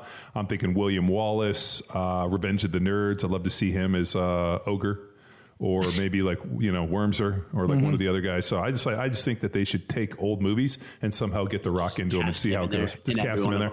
Yeah, just see how it plays out. Mm-hmm. I'm trying to think of a series that would be just absurd. The Rock is John Rambo, like in First Blood. Recap like all the Tommy Lee Jones movies where he's like a marshal. Put The Rock as Tommy Lee Jones. I don't Fugitive. know. Those are great movies. Why remake that? Dude, my favorite was when he's like, I didn't kill my wife. And he's like, I don't care. That line is an ad-lib by line. Tommy Lee Jones. No, I mean, it's just basic, the separation of being able to do your job and the emotional appeal. And it's like, I don't care. You're escaped. I'm going to get you. It's perfect. Right. Love it. He's doing what he needs to do. Yeah. So Braveheart's the answer. So then what's the band version of Braveheart? That's on you For guys. us. You guys are going to have to let me know what it is, and then I can listen to it. That's a hard question. I have no clue. Molly Crew, Girls, Girls, Girls. I have no clue. It's all, every time I walk in the gym, it's all I really want to hear. Yeah, so Ryan, I'm like you. I'm not, I guess I wouldn't consider myself a music fan, but I do like noise. You know what I mean? Like, and if I'm especially training, I like just loud, fast, obnoxious music, and I feel better that way. Dude, I should probably try that, because most of the time I'm listening to a podcast. Most of the time that's what I'm doing. Yeah, Well, also, Luke was a juggalo in high school. like, I don't want to say I wasn't. I did listen to Insane Clown Posse and know Insane Wasn't Clown it Posse songs. the great Malenko? Yeah. Dude, the great Malenko. Oh yeah, dude. Fuck. The ICP. But then, so that was before I knew like the whole underworld of them. And then when I learned about that shit, I'm like, holy fuck, what am I getting myself into? I just thought it was funny fucking music. I didn't know it either. I had a buddy from Detroit, Doug Brzezinski, and he somehow I ended up with one of his CDs and I was listening. And then I went and I bought more of the ICP. I was like this. And then I realized that there was this whole like underground gang / criminal undermine network called the I was like, I just thought these guys had awful rap music. So Ryan, you know who Insane Clown Posse is? I do. Yeah, nice. I do. But that was like in the good old days where like the only access to some of this like weird shit was through Howard Stern. Remember? He was like the dude who would pull all this shit out of the seedy underworld, and you got and Howard Stern was the guy who would broadcast all that. Pretty accurate. And then when I lived in Philly down on South Street, they had like a Tower Records that had all this really fucking obscure music. Similar to when I lived in Berkeley, they had like Amoeba Records and some of these like super fucking like just very eclectic music places where you could get all this weird vinyl and all this stuff. So yeah, that's, but yeah, Doug Brzezinski turned me on to ICP and I remember listening to it. And then he's like, hey, do you want to, ICP's coming to Philly. I'm like, no, I'm not going to see those guys. ICP, singers, songwriters. Sure. I never. Also, their Juggalo makeup destroys the AI face recognition. So. Oh yeah, that's right. Isn't it? Yeah. They knew that. They knew that back then. Oh, they're well ahead of their time. 95. Yeah, they were ahead of their time. You think that those guys are like actually intended any of this stuff, or they're like, we just thought we were like the one fat dude was like, I just thought I was fat and looked good as a weird clown. It seems more like that would be the answer than some master plan. Yeah, some like master criminal conspiracy. Yeah. The story checks out on that one. So I'm going to wind it back a little bit here, Ryan. You were talking a little bit of, as you were going into the BJJ endeavor that you're getting into, you're coming in, you're getting tested, you're getting checked, and you're seeing these blind spots. So as we go into like these primary pillars of protect, provide, preside. Is there a testing matrix? Is that part of that achievement workflow that they're I guess categorized under those three primary pillars? Yeah. So if you look at it, I've tried to think about this a lot because structures and frameworks have always been valuable for me. So if you have, man at the top of the pillar, right? And then you have, okay, well, what is his responsibility? Protector, provider, presider. How does he fulfill those responsibilities? Well, we show up and we operate in 4 different quadrants or domains. So you have calibration. So first with calibration is getting right with yourself. It's your emotions, it's your spirituality, it's making sure that you know who you are, that you have a firm understanding, that you're calibrated, oriented in the right way. The next is your connections. So the relationships you have with your spouse, with your children, with friends, with a band of brothers, with colleagues and coworkers. The next component is condition. So physical health, strength, stamina, conditioning, sleep, nutrition, etc. And then the fourth is contribution, which is becoming a man of value. What skills do you need to acquire in your life in order to be more valuable in the areas you show up? Maybe that's at your career. Great. You need a new designation or a credential. Secure that. Or if it's coaching or as a father, what can you do to create more value in your environments? And then of course it branches out from there, and that's where those achievements and things will fall into line. But it's within those quadrants that we really deal with. So then how do I want to phrase this question? Like, what's the psychographic of the dude that's showing up totally oblivious to any of this shit? And like, what is his journey and what are the milestones of realization and appreciation and then like the ultimate outcome, right? So I don't know if anybody shows up who's oblivious, because they wouldn't find me if they were, right? If they're oblivious and satisfied with like anybody who's oblivious to physical health isn't going to find you guys, right? They actively have to be searching for it, which is actually a great barrier to entry. That's why the podcast for us has been so valuable. It's men who are actively searching for some information about improving their lives. So that's the first thing. It's the first barrier to entry. Are they interested? Yes, because they're listening, right? And then from there, it's teaching them these frameworks and how to be more successful. We take them through what we call a 12-week battle plan. So the first step, the first component of that is vision. So what do you want to accomplish in your life? How do you want to show up? How do you want to be remembered when people are thinking about your legacy and what you left behind? What do they remember about you? When you think about a healthy relationship with your wife, what does that actually look like?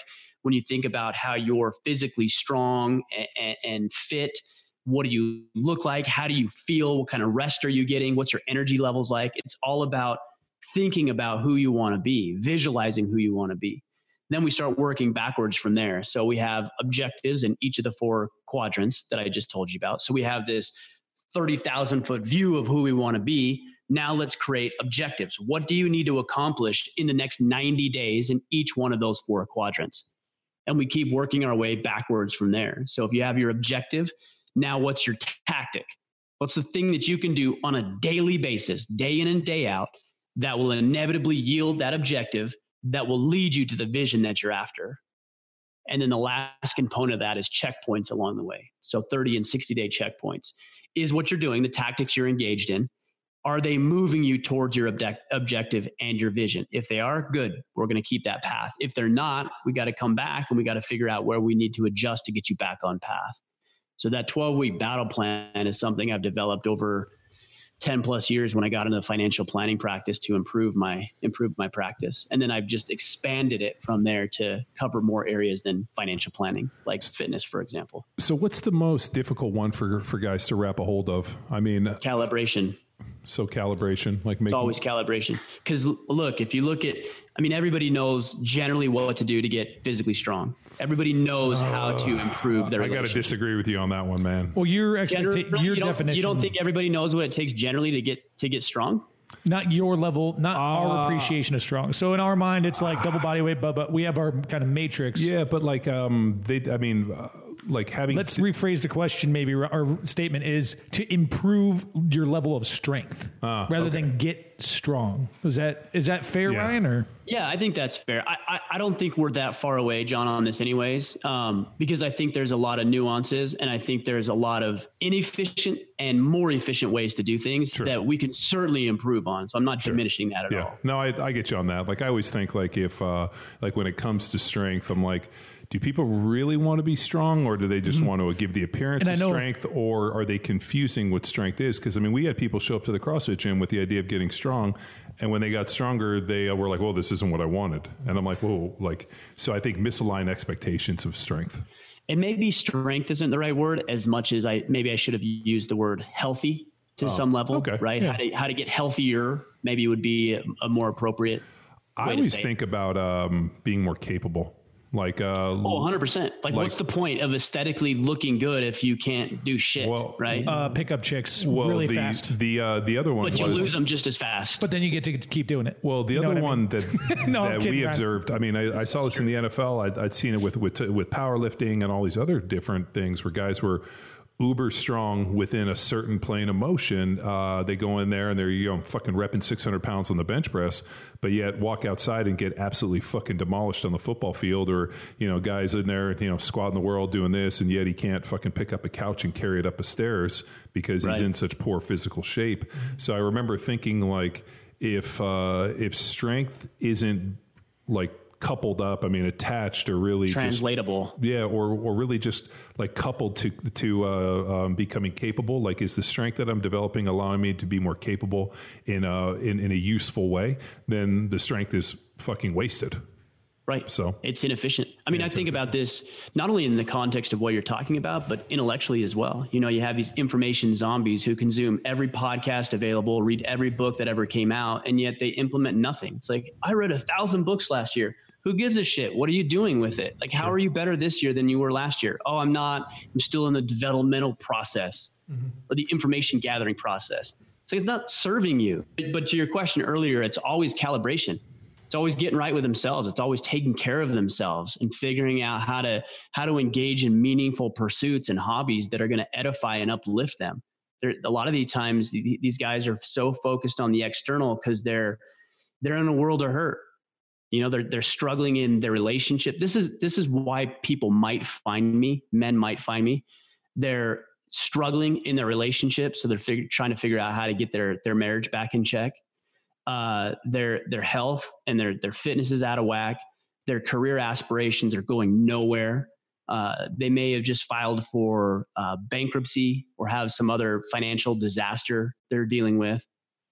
So they have all these external circumstances and they've got tunnel vision, which we get, right? If we're dealing with an issue, it's like, I've got to focus all of my time, attention, and energy and resources on this thing because this is the immediate threat.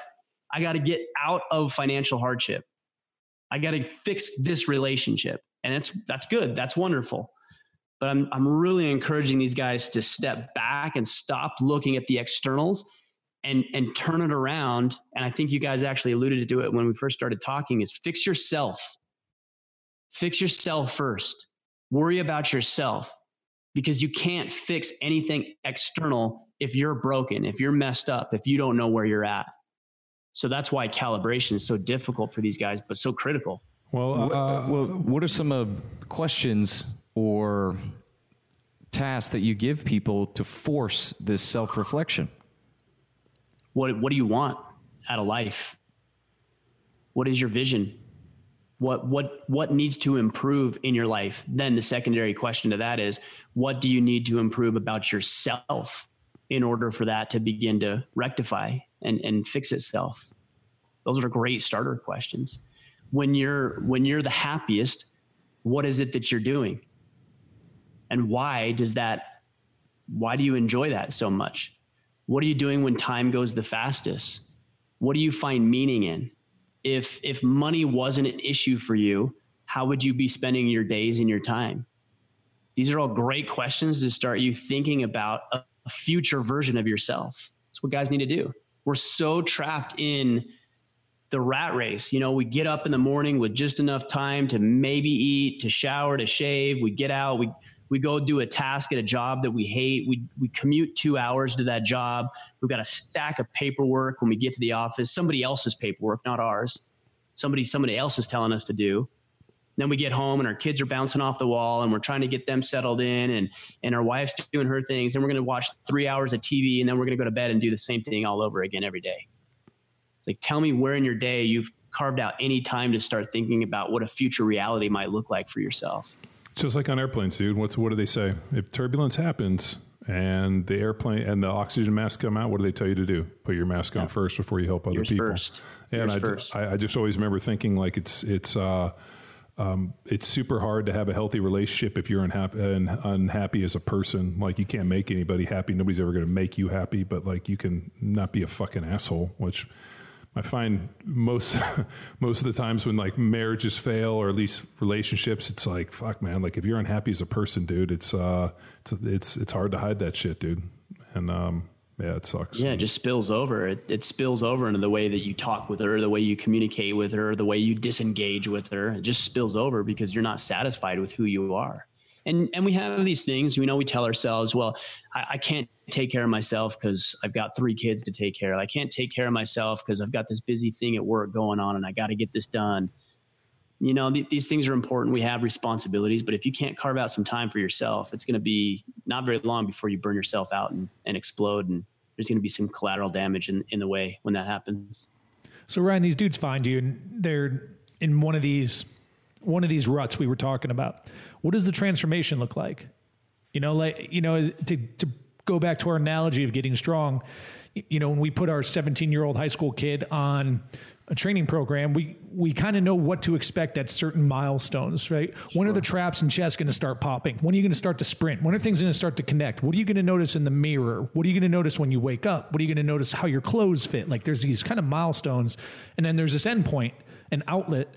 Is there a similar journey that's more general to guys who will find you and they start to go through this calibration process and they get into the 12-week battle plan and things, stones start to turn over, right? And They start to realize these things. It's so different for everybody. And we try to cater these plans specific. In fact, I shouldn't say we try to cater them. We encourage them to craft their own plan because what these guys want might be different ultimately than what I want. So if we're walking through the vision and the calibration process with these guys, it's really for the first time, potentially starting to explore what exactly they want.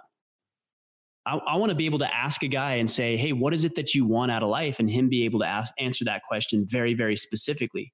That's the first step. Because if we don't know that, nothing that we do is really going to matter. And frankly, it probably isn't going to last, even if you experience some level of results. So if it's, I want a deeper, more intimate connection with my wife, great. The process might look like this, that you begin with a date night every single week, that you have carved out time every single day for conversations with her, that you're instigating intimacy on a regular basis so that you can be physically and emotionally connected with her. So we're really helping these guys identify a very, very specific plan based on their vision for themselves, and then mapping it out over a course of 12 weeks. And we're intentional about 12 weeks too. Because if you get much longer than that, it's especially for somebody who's never done any of this before, it's hard to see past the next 3 months. If it's too short, it's hard to see or produce any sort of meaningful or significant results in a period of 30 days. What are you going to do?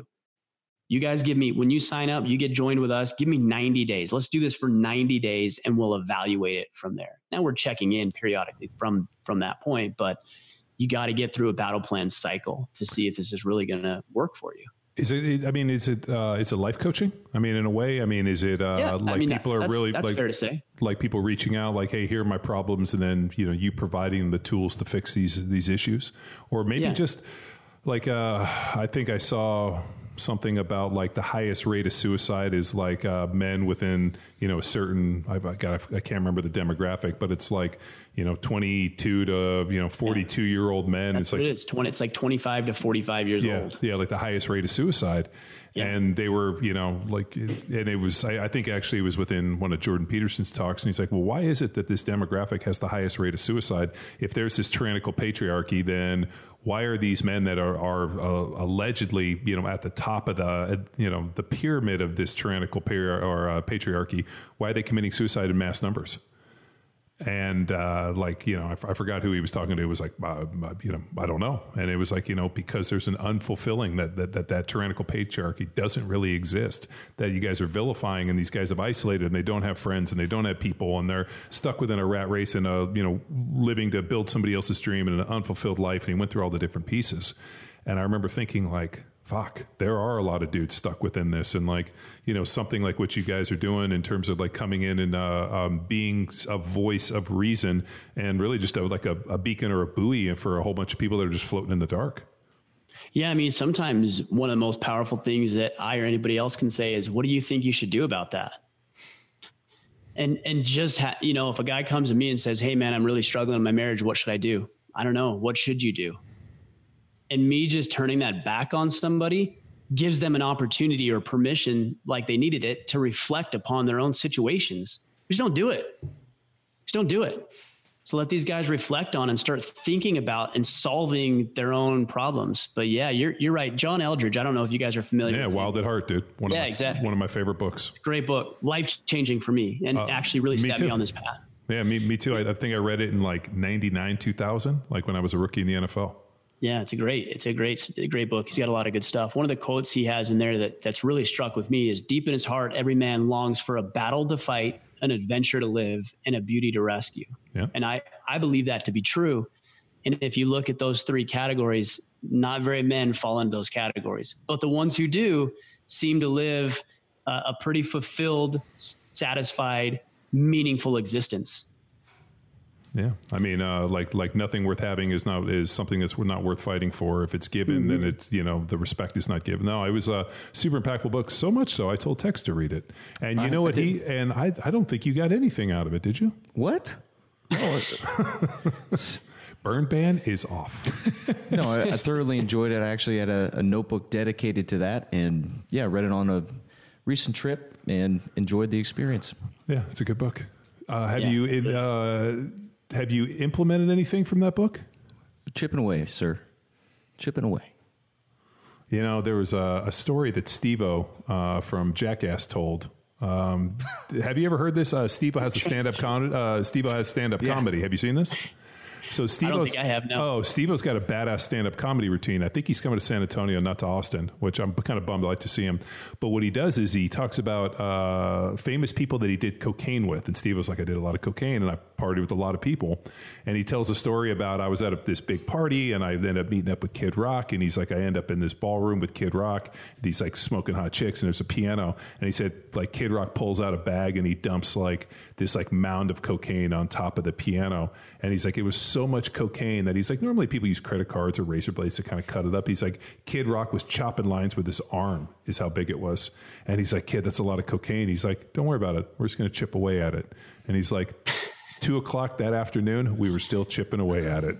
And it's like, the story is fucking hilarious. So when you said it, chipping away, I'm like, oh, kind of like Steve-O. But yeah, dude, he does like there's like a deal on, YouTube or something where he like goes through and he tells the story about Lindsay Lohan and all the people he partied with, Paris Hilton.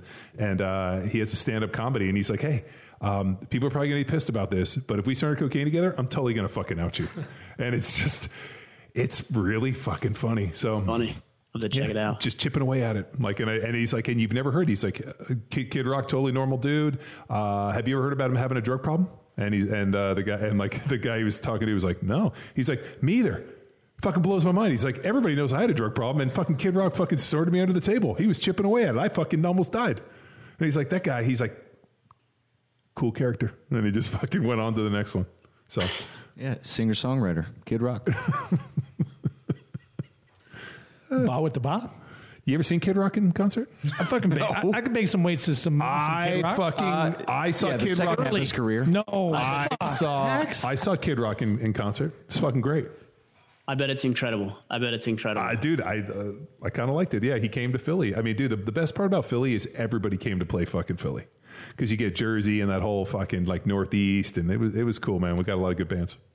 So Ryan, as this has been like a thematic delivery of this information for the past 5 years.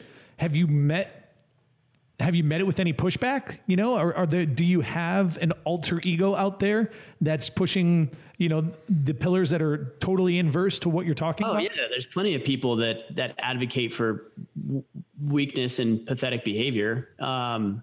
But let's say, what's the value proposition there? And I'm not, like, you don't have to call out names or anything like that, but I'm just curious. Like, some of this stuff is like, fucking duh. But what, like that he's a chauvinist and like, no, not necessarily like attacks at Ryan, but let's just pretend. To give an analogy, different virtues. We push a high animal protein diet, right? Happiness and inclusion and everybody, feeling warm and good about their feelings and okay with their own mediocrity. Like that's a story as old as humanity. It's like, just do the bare minimum to get by. So their value proposition is, if everybody's the same, then nobody has to exert themselves and we can all live in ignorant bliss and everybody will be happy and just go hug a terrorist because that's all they need is love. Like, there's plenty, it's misguided, but that is what's being pushed. And that's why people are so, ironically enough, so unhappy, is because deep down, regardless of how they try to sedate it, deep down inside, they know they're capable of more. And you have these people out there advocating for complacency.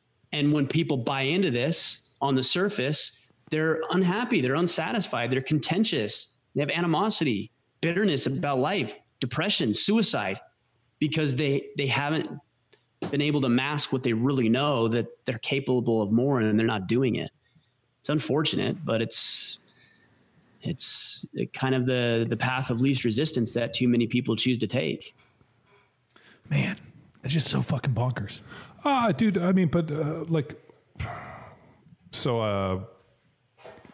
interesting on Facebook. I remember when Facebook started, we were big in the CrossFit deal, and I somehow ended up like just accepting everybody that friend requested me, and I ended up locked out with like 5,000 friends on my Facebook. And I like recently was kind of like, I don't really peripherally involve in Facebook. It just seems like a lot of fucking grandstanding and nonsense. But they do have Facebook Marketplace, which is actually really good for piece of shit car parts.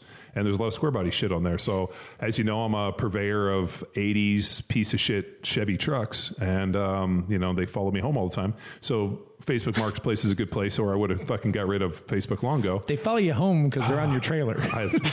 You're towing them. They're like lost children, man. I gotta go out and get them. So long story short, I realized through a bunch of things that were happening within like I guess you could say like the media front with, politics and whatever, that the people that necessarily were getting the most airplay on when I clicked on Facebook was a whole bunch of contrarian ideas and shit I didn't necessarily agree with, and like a lot of just fucking ignorant statements. And one day I decided to engage some of them, and it was amazing to see the systematic attack that people lay into it.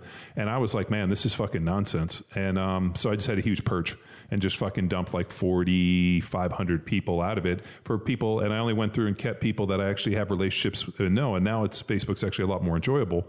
But I found that it was a really interesting echo chamber for a lot of people that I'm all right, you're all right, everybody's all right, we just need to be all right together, and not really looking at these hard questions, and and then really creating this kind of very polarizing us versus them, just a lot of, and I don't care what side of the spectrum you're on, dude. I just was like, the people that were as far left were as bad as the people that were far right. And the whole thing just looked ignorant because people weren't willing to have a conversation, which is really democracy. Like the day that we're not allowed to have a intelligent conversation with somebody with different ideas that doesn't degrade into some fucking mess of humanity, is the day that this whole thing's fucking dead.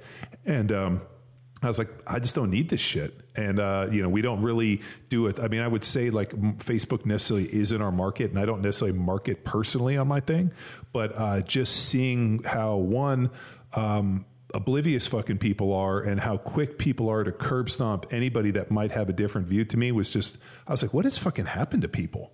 And it just blew my mind. And since then, since I purged it all, it's actually a lot more enjoyable. But what I find is that within the algorithm, and Luke explained to me the algorithms, like the people that are the most active are the ones that tend to get the most airplay.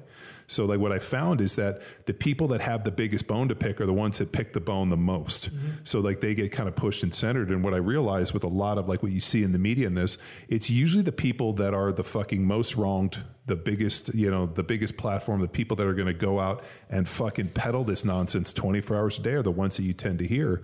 And what's interesting is if you were to look at the media and kind of the way a lot of things are being pushed towards us within these different agendas, it's not what I see next door. It's not what I see amongst my friends, and it's definitely not what I see within my neighborhood or when I talk to my neighbors or this. I mean, fuck, if you turn on the media, it's the whole world's at each other's throats and this and this, and I'm like, we don't see that in our neighborhood, and we don't see it within my neighbors, and we don't see it within our circle or the people that come to us. I was thinking that the other day we've been going to the neighborhood pool past few weeks. Yeah. And there's days where there's fucking 100 people at this neighborhood pool. On a weekday. What do these people do for a living? Well, it's summer break. Summer. Yeah, but mostly on the weekends. So, and I was just thinking I wonder how because it's interesting. Everybody's kind of in a swimsuit, you don't know status per se because they're not wearing nice shirts or coats or suits or anything like that. So it's very casual. People are in swimsuits chilling. Everybody's drinking out of a Yeti or sipping suds. And I'm thinking it is hard to tell who the fuck is far left, far right. Everybody's getting along. There's no fucking problem. There's only just one weird European couple where the dude wears a Speedo and they fucking they play catch with a volleyball in the pool over fucking people. The most bizarre pool behavior you've ever seen. And that's it. There's just that weird European couple. But everyone else is the fucking same. It's pretty interesting. A lot of people rocking one pieces. I was wearing one. Oh. You're talking about the Borat onesie? No, the 1930. Like the one that Tex wears, the onesie. Mm-hmm. And maybe I just don't know enough about swimwear to know what's fucking bougie. I just thought that it was a pretty interesting display in diversity of people that all just seem the same. Yeah, just hanging out, having a good time. Yeah, I heard an interesting theory. So the other day I had to put a mailbox in because I said we moved here about 6 weeks or so ago. I had to put a mailbox in across the street at my neighbor's place. And I went over and knocked on the door and I said, hey, do you mind if I put the mailbox by yours? He's like, oh yeah, that'd be fine. And so I built the mailbox and I brought it over and I had a shovel in my hand and I get over there and John comes out and he's like, hey, what are you doing with that shovel? No one's going to go with a shovel when I got a tractor right here. And so he gets his tractor out and digs a hole and helps me put the mailbox in. And I mean, it's just a good gesture, right? So he's been friendly and everything. And somebody had proposed a theory. They said, because here in Maine, it gets so cold and the winters are so harsh. And they said, it pays to build goodwill among your neighbors because they literally might save your life. And so people are working to build goodwill. But this goes back to what we were saying earlier. There's no hardship in life. And so you can be an asshole and get away with it. But that's because nobody's going to knock on your door and fucking punch you in the face anymore. That's what I'm saying, because you can hide behind your keyboard and you can get away with it. But the thing is when you know people, and social media is great in that it connects people, but it takes the humanity out of who we are. But if I have a disagreement with somebody, let's say I have a disagreement over politics with a neighbor, but I saw that neighbor just battle with his son or daughter over a life-threatening medical condition, you can bet that humanity is going to change my perspective of who that individual is and how we interact. But if I don't see that humanity, I'm going to think he's a dumbass and he's going to think I'm a dumbass and we're going to bicker and fight over ones and zeros on the internet. And I think that's a huge problem, is that we've done away with a lot of our social institutions that bonded us, that forged us together, whether it was church or sports in a lot of ways, Boy Scouts, things like this that really bonded us socially outside of what we believe politically. Well, I mean, that was the rise of the CrossFit gym. I mean, I always said, man, exactly. The rise of the CrossFit gym paralleled almost like the decline of the Catholic Church and like what local churches were like. I mean, on Sundays we would go lift weights. People didn't go to church. Yeah. And I think that interesting piece of community, what's cool is where we live here in Texas, at least here at my place, our neighbors are, my neighbor's like 90 and every Tuesday we go to dinner with him to this taco place called Rosie's, which I can't eat at anymore. It's not a taco place. It's awful. It's a tamale place. Yeah, so I go there and I just have a water. But I go see my neighbor every Tuesday. But and then my other neighbor, they live on the property, but they have like a big riding school, so my daughters ride. So we have pretty good community with our neighbors. But I think because where we are, it used to be 3 years ago it was out in the sticks. We're not out in the sticks so much anymore. But my road washed out. My neighbor loaned me his tractor and, helped me get a bunch of road base to lay it all down. And so things help. And I think people are more apt to reach out in their community, where I think I can think of places I've lived where, I lived in Kansas City in a development where the only way I met the neighbors was that the kids came, the little girl came over to sell me Girl Scout cookies. And I was like, sure. How much do you need to win your contest? And she's like, what do you mean? I'm like, well, how much, what was the high sale? And she's like, oh, somebody sold $800. I was like, okay, put me down for 1,000. And so I gave her, and so the girl went home, and then her mom came over 20 minutes later, and she's like, I think there's a mistake. I'm like, no, I want $1,000 worth of cookies. And the mom was like, why? And I'm like, well, I want to help her win. And she's like, what are you going to do with $1,000 of cookies? I'm like, I don't know, I'll give them away. And the lady couldn't fathom. And then she's like, well, what do you do? I'm like, oh, I play for the Chiefs. And she's like, oh, okay. And so I bought $1,000 worth of cookies, and I gave the guys on the team. People would come over. I'm like, hey, I got cookies. Everybody left with cookies. And we just ended up giving them all away. Why? Because I remember doing that stuff as a kid, and somebody'd be like, oh, $5 is a lot. And then you got to go to 75 houses. And I was like, don't worry, I got you. One house, We're done. Yeah. And so forever she'll be like, we live next to this NFL player, and he bought $1,000 worth of cookies. He didn't even eat them. He just gave me the money. Did you get all Samoas? No, fucking, I'm a Thin Mints guy. The fuck? Samoas. I am no Samoas, Ryan? Wait, which are the chocolate with the peanut butter in them? Those are tagalongs. There you go. Listen, I'll do that. But I got Thin Mints, Samoas. I got Samoas and Thin Mints. What are you yelling to? Freeze Thin Mints. Team Thin Mint. Let me tell you, you could sit on the couch and you can just flick Thin Mints in your mouth No, don't get me wrong. I'll deep throat a sleeve of Thin Mints. I love them. I understand. But Samoas are superior. Do you have any idea how many boxes of cookies I got? It was $1,000 these days. It's only good for 20. No, that's a complaint on Girl Scout. I think I had 200 boxes. They delivered them, and it was fucking awesome. Sure. I mean, awful and awesome all in one. And dude, and as it should be. Because like here's the best part. Forever that girl's going to... They're still $4 a box. Let's do some math. Yeah, but here's the thing. They've also decreased cookie count. So we didn't name like 3 versions. So I only got 3 versions. I got Thin Mints, I got the Samoas, and then I got the other Tag-alongs? ones. Yeah. 250 boxes of cookies. Yeah, I crushed it. it's a lot. I had to use the calculator for that. Very good. Yeah, you could My math figure conditioning. divide by 2, divide by 2. That'll get you there. Yeah, it's awesome. Commutative property of multiplication division. Yeah. Yeah. Wow. It's a lot of cookies. That is a lot of It's cookies. fucking awesome. But like that's the cool part about playing in the NFL. You can just buy a bunch of cookies. You know, there was another What's the cool part about being a good neighbor? Yeah, it's buying. Yeah, just Be a good neighbor. Yeah, Help I'm people like, out. I just remember the mom was so fucking like, why is this a mistake? Like thinking like her daughter just like fucked it up, and I'm like, no, she's fine. I want $1,000 for the cookies. There was another door-to-door sales, like Girl Scout cookies, but it was like Well, Boy Scouts, we had tins of popcorn. there's yeah. that one. And we had to fundraise for football, so we had to go run around the neighborhood. It was like coupons for local shit. We did like coupon cards or something. Yeah. We did a deal where we had a fun run where you had to get people to sponsor us for every lap we ran, and then people would like. I remember our neighbors like, "I'll give you a quarter for every 10 laps." I'm like, "I'm only going to run 5. I'll get 15 or 12.5 cents." But there's one where you used to get like cheese and cracker type shit that my dad would go fucking ham on if my mom was not home. He'd be like, "Whoa!" He's like, "All right, yeah, boom." And that I can't remember what the hell it was. Just cheese and crackers. But it was like appetizer type shit, salami and shit like that. Yeah, Space Camp, Space Cadet. What else we got, Tex? This was awesome. I'm curious. So we got protector, provider, presider. Is there anything that got cut out in the past 4 or 5 years of this process? No, I've always used that as kind of a foundation of what we do. I don't know if there's anything that got cut out. I used to focus a lot more on skill sets, being able to do basic appliance or plumbing around your house, and that stuff's important, but it's not what I talk about anymore. More mindset, more physical fitness. Again, those skill sets are important, but not so critical that I want to address them or take up time to talk about them.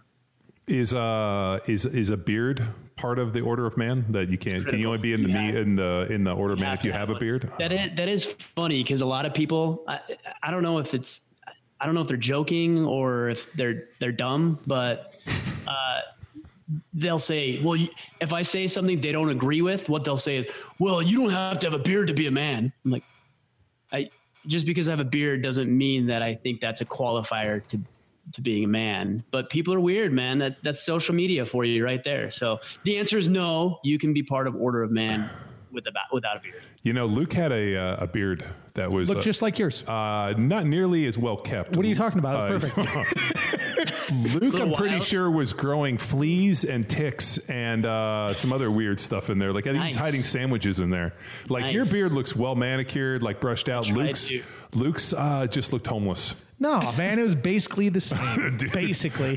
No, No, the true story is you're like I look homeless. I just was going back and looking at 2016 symposium footage, and it's just like we're on the bulk. Tex is 20 pounds heavier. I've got this fucking homeless beard. I'm like, dude, I can't believe we stood up in front of those fucking I people. can't believe people came and actually listened to us talk about physical fitness. That's Oh, funny. what the fuck? Dude, We grow. We live and learn, right? Yeah, I'd do it again. Maybe I will do it again. You should do it again. I actually had a pretty decent beard. I have never seen John with a beard. Yeah, I had a beard, and I had a pretty rockin' mustache there for a while. Saw the Fu Manchu. On Yeah, my- no, I actually had. Well, I was. There was like a whole like I had a beard, and then all of a sudden like beards became trendy, so I just went to handlebar mustache, which I felt was like less trendy. And then all of a sudden I saw dudes with mustaches, and that just went on like clean face. Yeah. The crazy part is he's not a natural ginger; he dyes it that color Oh, that is crazy. just so he can be the unicorn to have the ginger beard. So Tex, Right, just so I I'm can just stick saying. out. with the guys we were working with last week, 2 of them were gingers, and like the crew of people were killing these dudes. They're like, you're probably the last 2 gingers, and then they were trying to tell us that like the gingers were by far the master race because they were the most durable. It was pretty funny. Yeah, they were calling them daywalkers. Yeah, That's funny. it was yeah. Relentless. It was good, and the funny part is if you get like 1 or 2 gingers in a room, like everybody seems to pick on them. It was pretty funny. They're like, these fucking daywalkers over here. What's probably pretty funny is that joke's been going for years.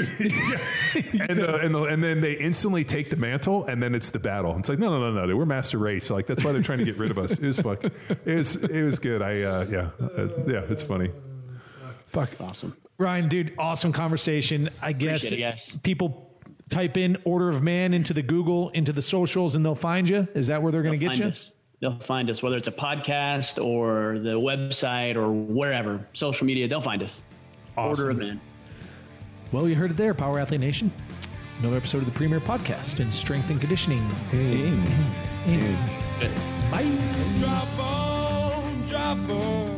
Now it's time for you to empower your performance. You can find Ryan Mitchler on Instagram. Just look for @OrderOfMan or go to orderofman.com.